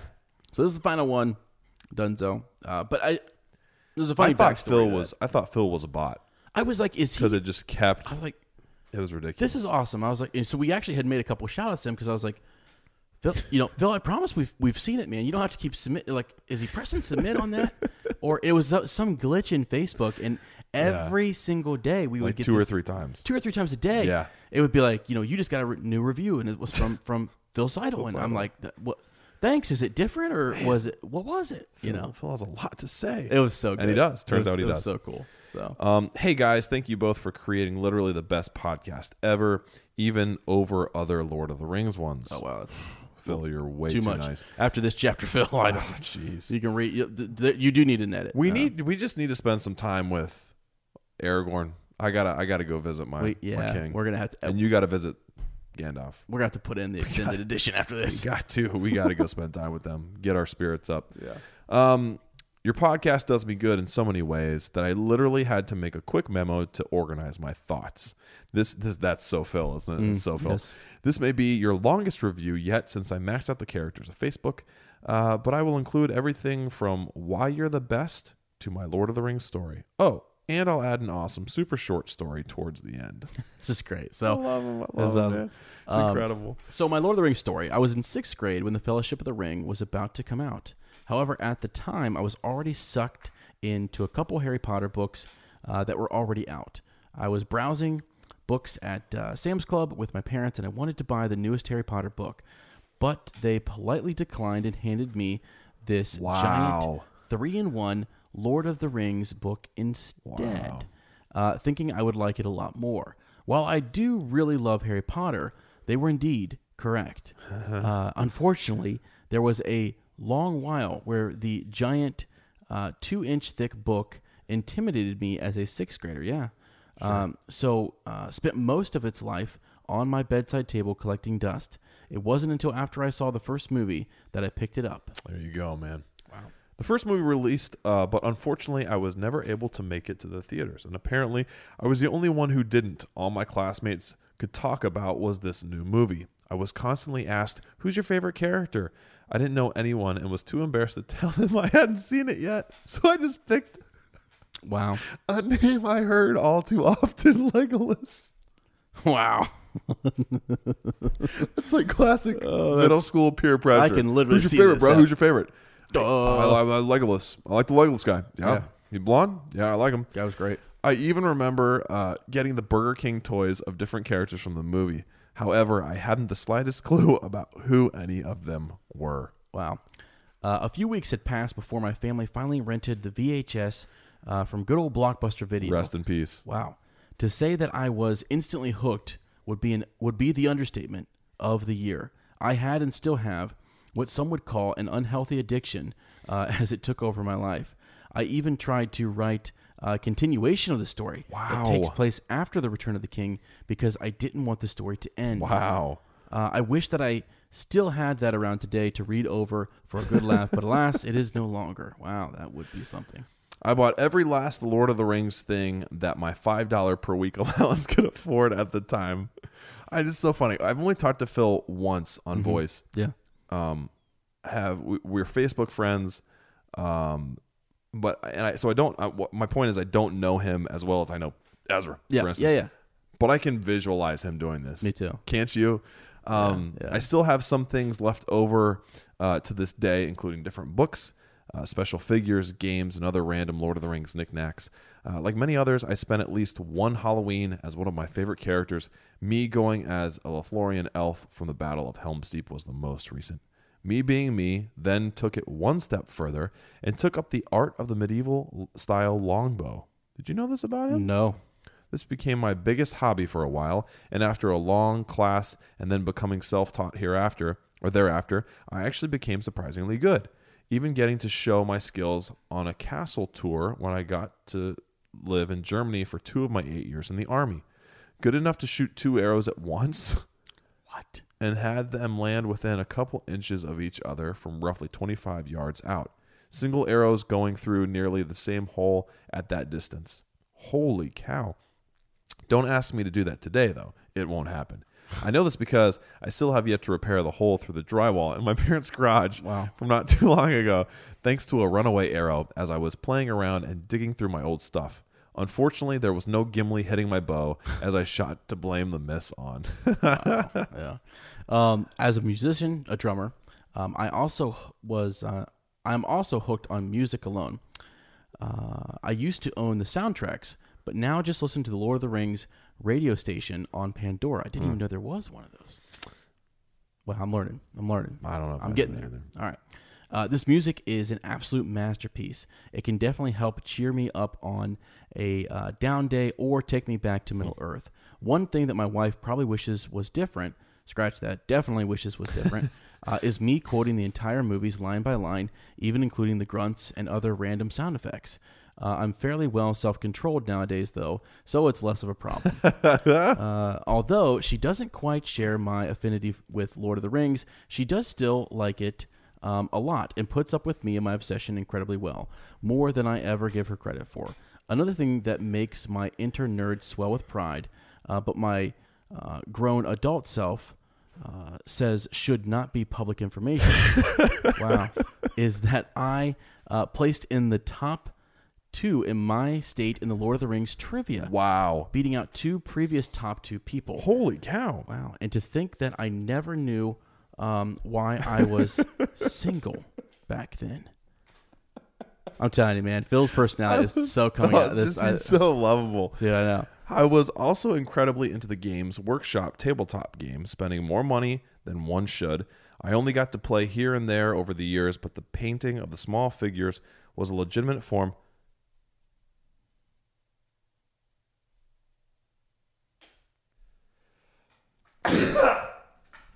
Lord bless me.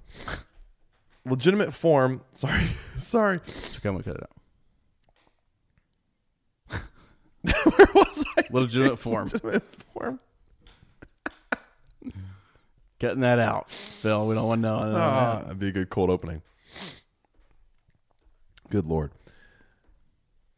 I only got to play here and there over the years, but the painting of the small figurine of the small I only got to play here and there over the years, but the painting of the small figures was a legitimate form of relaxing therapy for me. I would spend hours painting them until they looked as perfect as I could get them. I have since gotten back into this once again since the painting was so much fun. Lastly, your podcast has made me want to get back into my Lord of the Rings online character and keep exploring Middle Earth and go visit all of these places we talk about in the book. So I started a new character and have been getting other uppers into it as well. Overall, the Lord of the Rings was honestly an escape from reality for me. I grew up with a very abusive family member who will not be named since we are now close, along with severe bullying all through school. Wow. I was diagnosed with depression and anxiety at a very young age. I didn't have many friends since I wanted quality over quantity. But if I wasn't with those very few people, I didn't want to be in the reality I was living in. Wow. Tolkien gave me an out. He gave me literally a whole new world I could go to get away from everything. Middle Earth isn't real for many people, but it is real to me. I really think this is where part of my obsession comes from, to be honest. Lord of the Rings has been there since the beginning and was used as my reality.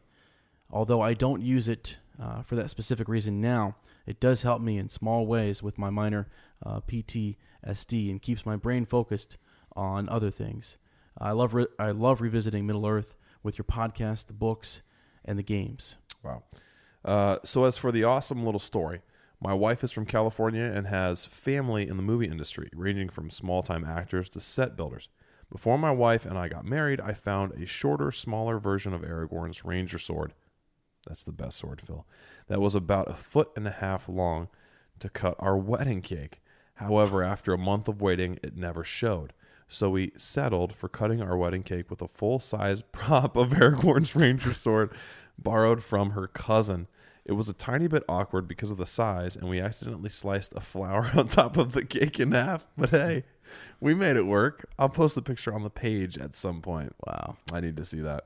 Yeah. You guys are seriously like my favorite people, and I cannot wait to meet you guys in real life. This probably will sound weird, but you guys have amazing chemistry together despite you not liking each other. It's all an act. Wow. The liking or the not? Imagine if we enjoyed each other's company. Dude, this would be a whole nother level. God. It's hilarious listening to you guys go back and forth. You guys are just fun to listen to, Lord of the Rings aside. I feel like we could give you a random thing to talk about, like a cardboard box, and you'd make it fun to listen to. I honestly think Phil, we could give Phil like Phil, you should be our PR guy, man. You're way too nice. People don't realize how, like, if you ever hop in the Discord chat, he is one of the most witty, quick-witted. Yeah, I always, every time we go back and look at Clever it, as- it's so funny. It makes me laugh all the time. You never have to apologize for getting off track or tongue-tied. Words are hard, and it's nice to know that even educators can make mistakes with them. Wow. You know what? great. I don't know that we should have said we were educators at the top of the show. You know what I mean? Like, Yeah. Oh, that's funny. Lane, we are basically the same person in many ways, big and small, and same with Ez in many ways too. So much so that I feel like you guys are my long-lost brothers. I think so. I feel that. I mean, I feel that. Yeah. Seriously. no, I do too. I feel some sort of weird connection with Phil, man. I know. It's I know you do. bizarre. It's In a good way. It's great. It's Yeah. great. Seriously, though, it's almost creepy sometimes. So there you go. Even my wife agrees and wonders why we haven't already met.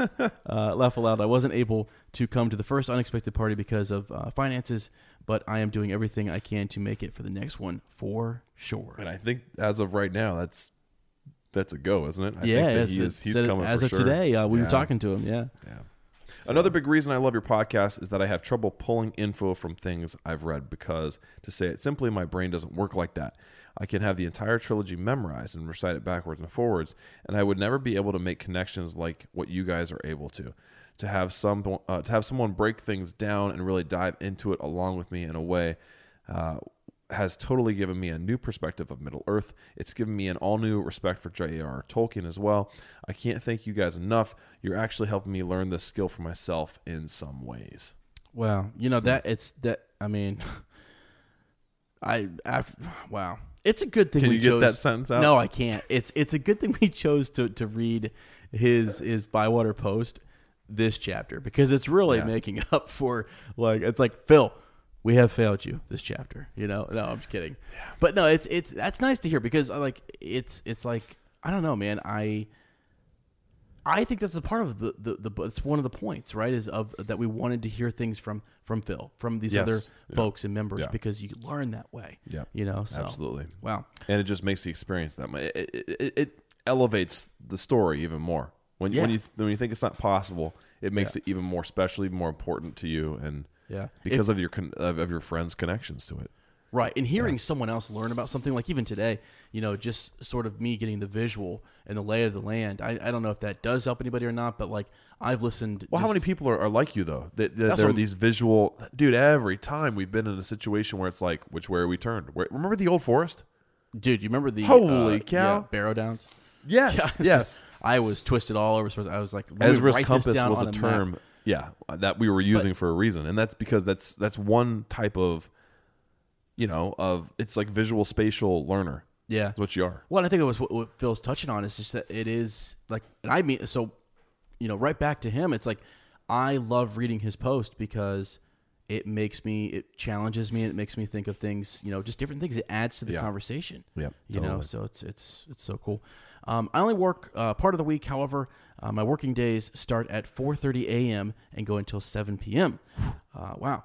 So to be able to have not only an audiobook, but a good podcast to run parallel with it has been crucial in my staying awake ability. Wow. I let my mind wander, and before I know it, I feel like I'm there in Middle-earth with you guys. It's beautiful. The Song of the Shire peacefully wakes me up each morning, and I head into work stoked to listen to the newest podcast each week. Thank you guys again, and I hope to one day meet you all in real life at the next gathering. If you're ever near Reno, Nevada, let me know if you need a place to crash. Wow. I mean, we will, actually. And all of Phil's pictures from Reno, I just like the Sierra Nevada.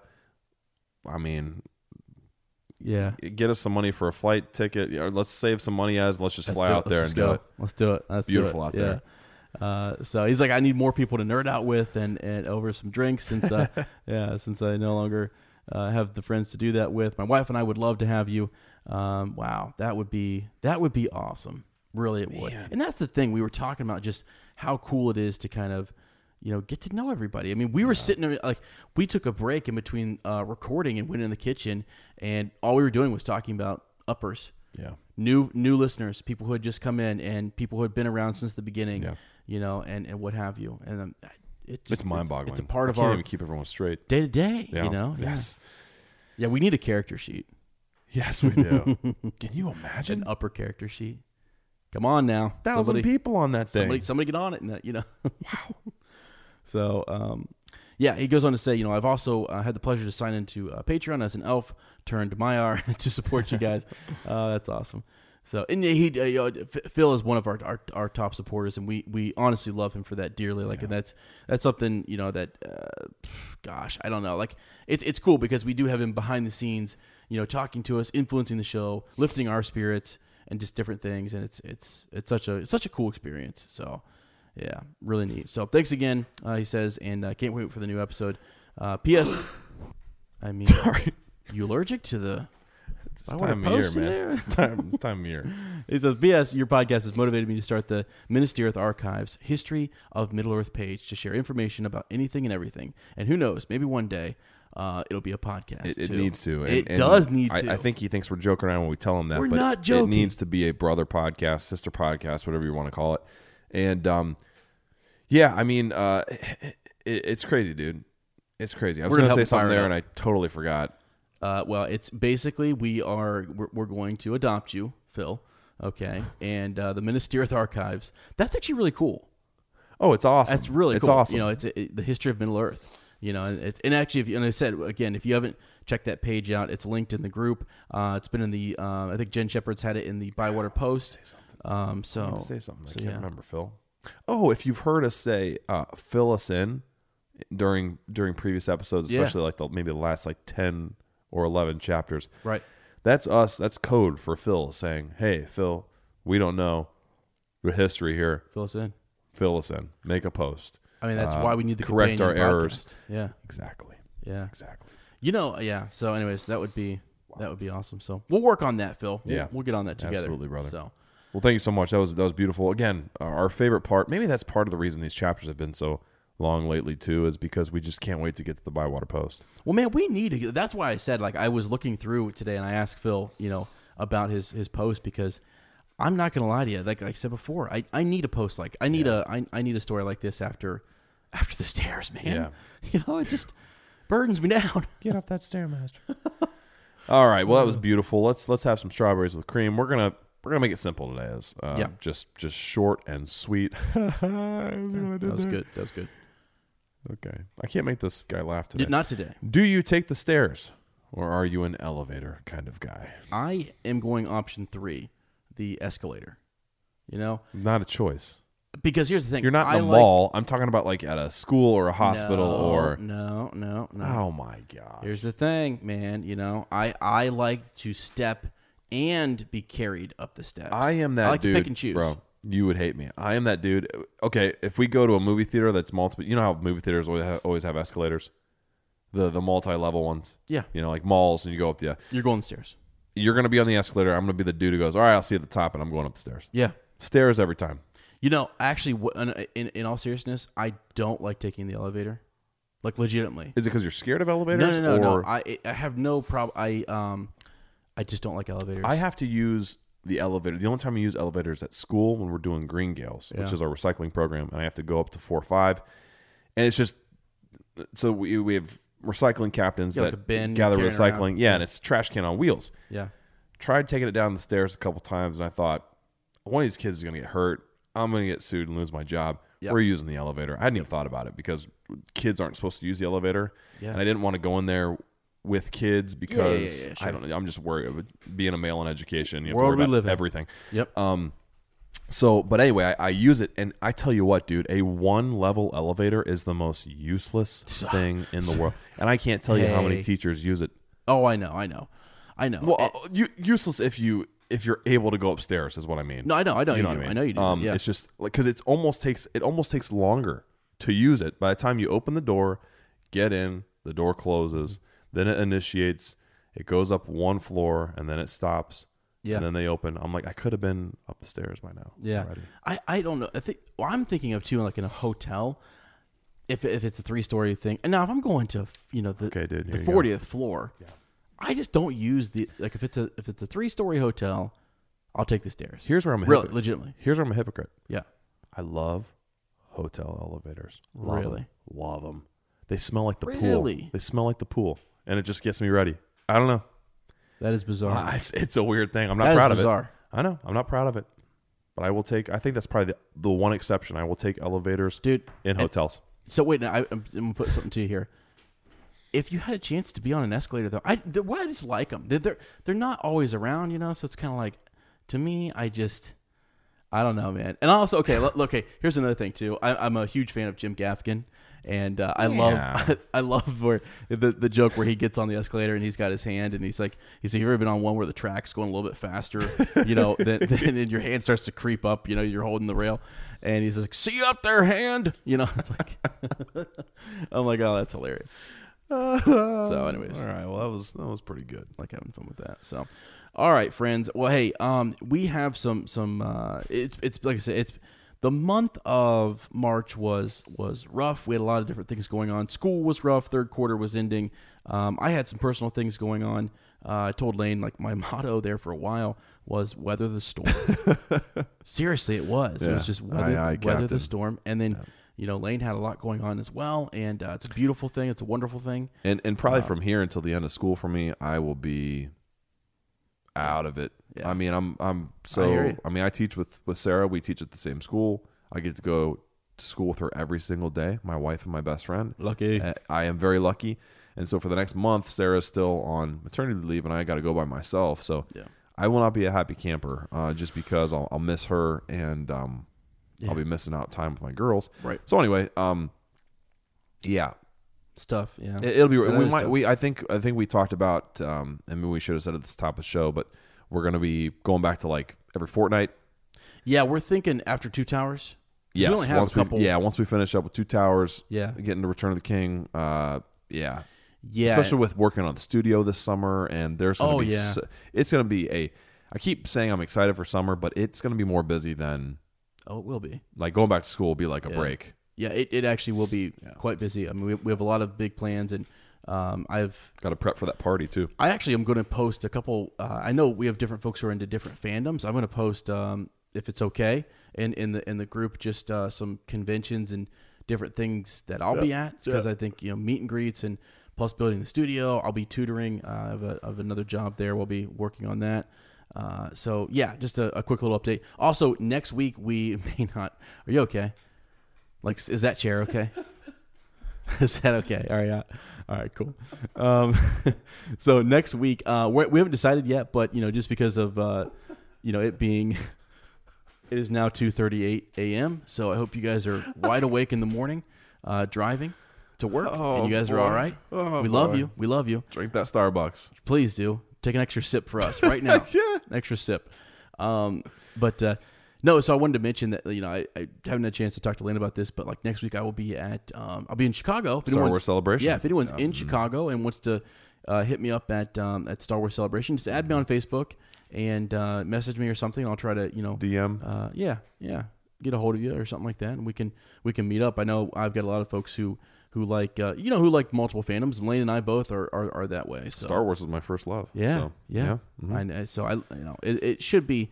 I'll be FaceTiming Lane with all the little updates and letting. I just want to hear about that trailer. I know you. I do. want your reaction to the trailer, and I want to be teased. Did you know? This is a little aside here that I may get to, like, The Mandalorian. They say we might get to watch the first 15 minutes of the first episode, possibly. Holy cow! Isn't How that long crazy? are episodes? And it's not going to be 45 released. minutes. It's not going to be released anywhere else. It's exclusive to if you get in that panel. They're going to take people's So I'll phones let and you stuff. know. I'll They let take you- people's yeah, phones? they might. They probably. Yeah, they I don't. probably Well, they can't take your phone, but they might just. They'll try to say. I don't know what they'll do. I don't know. Yeah. I don't know, but I will. Oh my god! I'll hit you up for And sure. it's supposed to be amazing, isn't it? Yeah, it's looking to be really good. It's looking to be Favreau? really good. Favreau doing Yeah, that? Jon Favreau. I kind of like to get Favreau in Middle Earth. I think he'd do some cool stuff with Middle Earth. He's a creative guy, and I would give him the Rangers. I'd say take the Rangers, bro. Yeah, Do something crazy with them, and he would. he cares. He really cares about authenticity and really. He's a nerd like us. Yeah, Yeah. he loves it. So. Yeah, he's great. So, anyways, there's a couple just quick updates. Again, probably should have been at the top of the show, but whatever. All right, time for Share the Load. Hit us up at patreon.com/UpTalking and we've got some fun stuff there. We plan on here in April doing some cool things. We'll have some vlogs too over the summer of the studio, just some pictures of us working on it, getting things done there, and we'll keep you guys posted. So yeah, we also have a couple. I think so. April's just. I am swamped. You had just said. I mean, I can totally feel how you're going to be. Oh, Lane's do you? gonna- Lane's gonna be You know a what's going to different happen? world. Do you? I do. Okay. I foreseen it. Okay. Yeah, All right. There he goes, guys. That's two. Sure. That's two. Sure you do. I'm sorry. That's 241 Lane. Excuse me. But no, I do want to get you guys some more content up there, soon on Patreon. So I was planning on hitting up a couple of our I'm calling him out. Valar patrons. Okay. Yeah, to possibly Thank record you for saving me. a couple appendices. Yes. And I will also try to get we got a couple of different things that we need to kind of weave back into our shows as we finish up Two Towers. I feel like once we get, it's just such a, once we get through Two Towers, we can like. It's a middle book. It's hard. Woo, it's hard. You know? We do have some exciting things coming up too. The April Bywater Post newsletter from Jen Shepard. A website for the book club, which is very close to completion, that Erica Barnes is putting together for us. We've got our good friend Jimmy Nichols. You may have heard us talk about Jimmy in the past. He's coming into town week after next. So once Ezra gets back from a galaxy long far away ago, we're going to be sitting down with Jimmy and we're going to talk. He's actually into linguistics. He's a Spanish teacher and studies languages. So we're going to be talking about that aspect of Tolkien. And he's actually working on his master's right now, and he's going to go from there to a PhD program. He's on the East Coast. He's a genius. So we're going to talk about just how difficult it was what Tolkien did. We also have some uppers who are going to be joining us in future chapters. So Return of the King will have, I want to say we have 4 confirmed right now. Mm-hmm. So Looking so to that. Very exciting. Looking forward to all that. Yeah, I also wanted to just issue this. I just want to throw this out there. I will be formally challenging. Thank you. Excuse me. I only know how to sneeze loud. Wow. I will be challenging Jimmy, our good friend Jim Nichols, to a story off. Oh, that's true. We're going to record an episode of the Appendices, and it will be. We're going to call it One Upper. Not to keep going on this up theme, but no, you are. This motif that recurs over Lane's and over literally just again. going to say, "Remember that time? Remember this time?" Because guys, go? the 2 people I know in my life who I hear stories from and I go, that just can't have really happened. That can't have happened. Hand of God, it did. It did. Yep. It's Ezra and it's Jim, and we've never talked about this all together. The 3 of us. Yeah. It's always been like my experiences with Ezra, my experiences with Jim, even though we are all 3 friends. Yeah. I've always been the conduit. So we're going to sit down and just record that. Yeah. And it's going to be like, all right, what you got? Okay. Did you hear that? One up it. Boom. Yeah. And Take it to the next level. Oh, and I will. It'll be a fun. And we will. And It'll I know he will. Like, he is so intense. Oh, it's hilarious. He's so intense. And he's great too. It'll be a blast. Brings a different energy. Yeah. I love it. Definitely. All right. So a lot of cool things coming up. And again, we'll have a couple of special episodes in between Two Towers and Return of the King, just to kind of reflect on this book that we've spent 3 or 4 months on. Mm-hmm. Yeah. Pretty wild. So. Yep. Absolutely. Time for weekly well wishes, formerly fortnight farewells. We want to thank you for jumping on the Stairmaster with us. Our next episode will challenge even the slightest of arachnophobes in Chapter 9. If you like our podcast, don't forget to subscribe, like us, write a review, leave a comment, or send us a Shadowfax. We'll see you in a Hobbit fortnight. Remember, Frodo lives.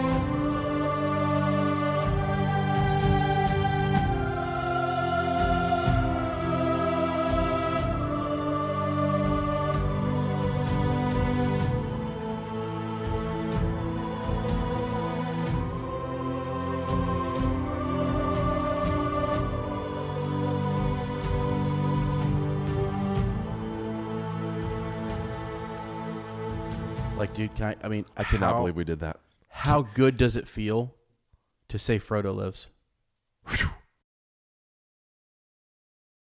At Parker, our purpose is simple. We want to make the world a better place by working more efficiently, by using more sustainable practices, by developing better technologies. We keep moving forward. With each new idea, innovation, and partnership, we're one step closer to fulfilling our purpose every single day. To find out more, visit parker.com/purpose. Parker, engineering your success. As humans, we're naturally driven by the search for better. But when it comes to hiring, the best way to search for a candidate isn't to search at all. Don't search, match with Indeed. When I was looking to hire someone, it was so slow and overwhelming. I wish I had used Indeed. If you need to hire, you need Indeed. Indeed is your matching and hiring platform with over 350 million global monthly visitors, according to Indeed data, and a matching engine that helps you find quality candidates fast. Ditch the busy work. Use Indeed for scheduling, screening, and messaging so you can connect with candidates faster. And Indeed doesn't just help you hire faster. 93% of employers agree Indeed delivers the highest quality matches compared to other job sites, according to a recent Indeed survey. And listeners of this show will get a $75 sponsored job credit to get your jobs more visibility at Indeed.com/podcast. That's Indeed.com/podcast. Terms and conditions apply.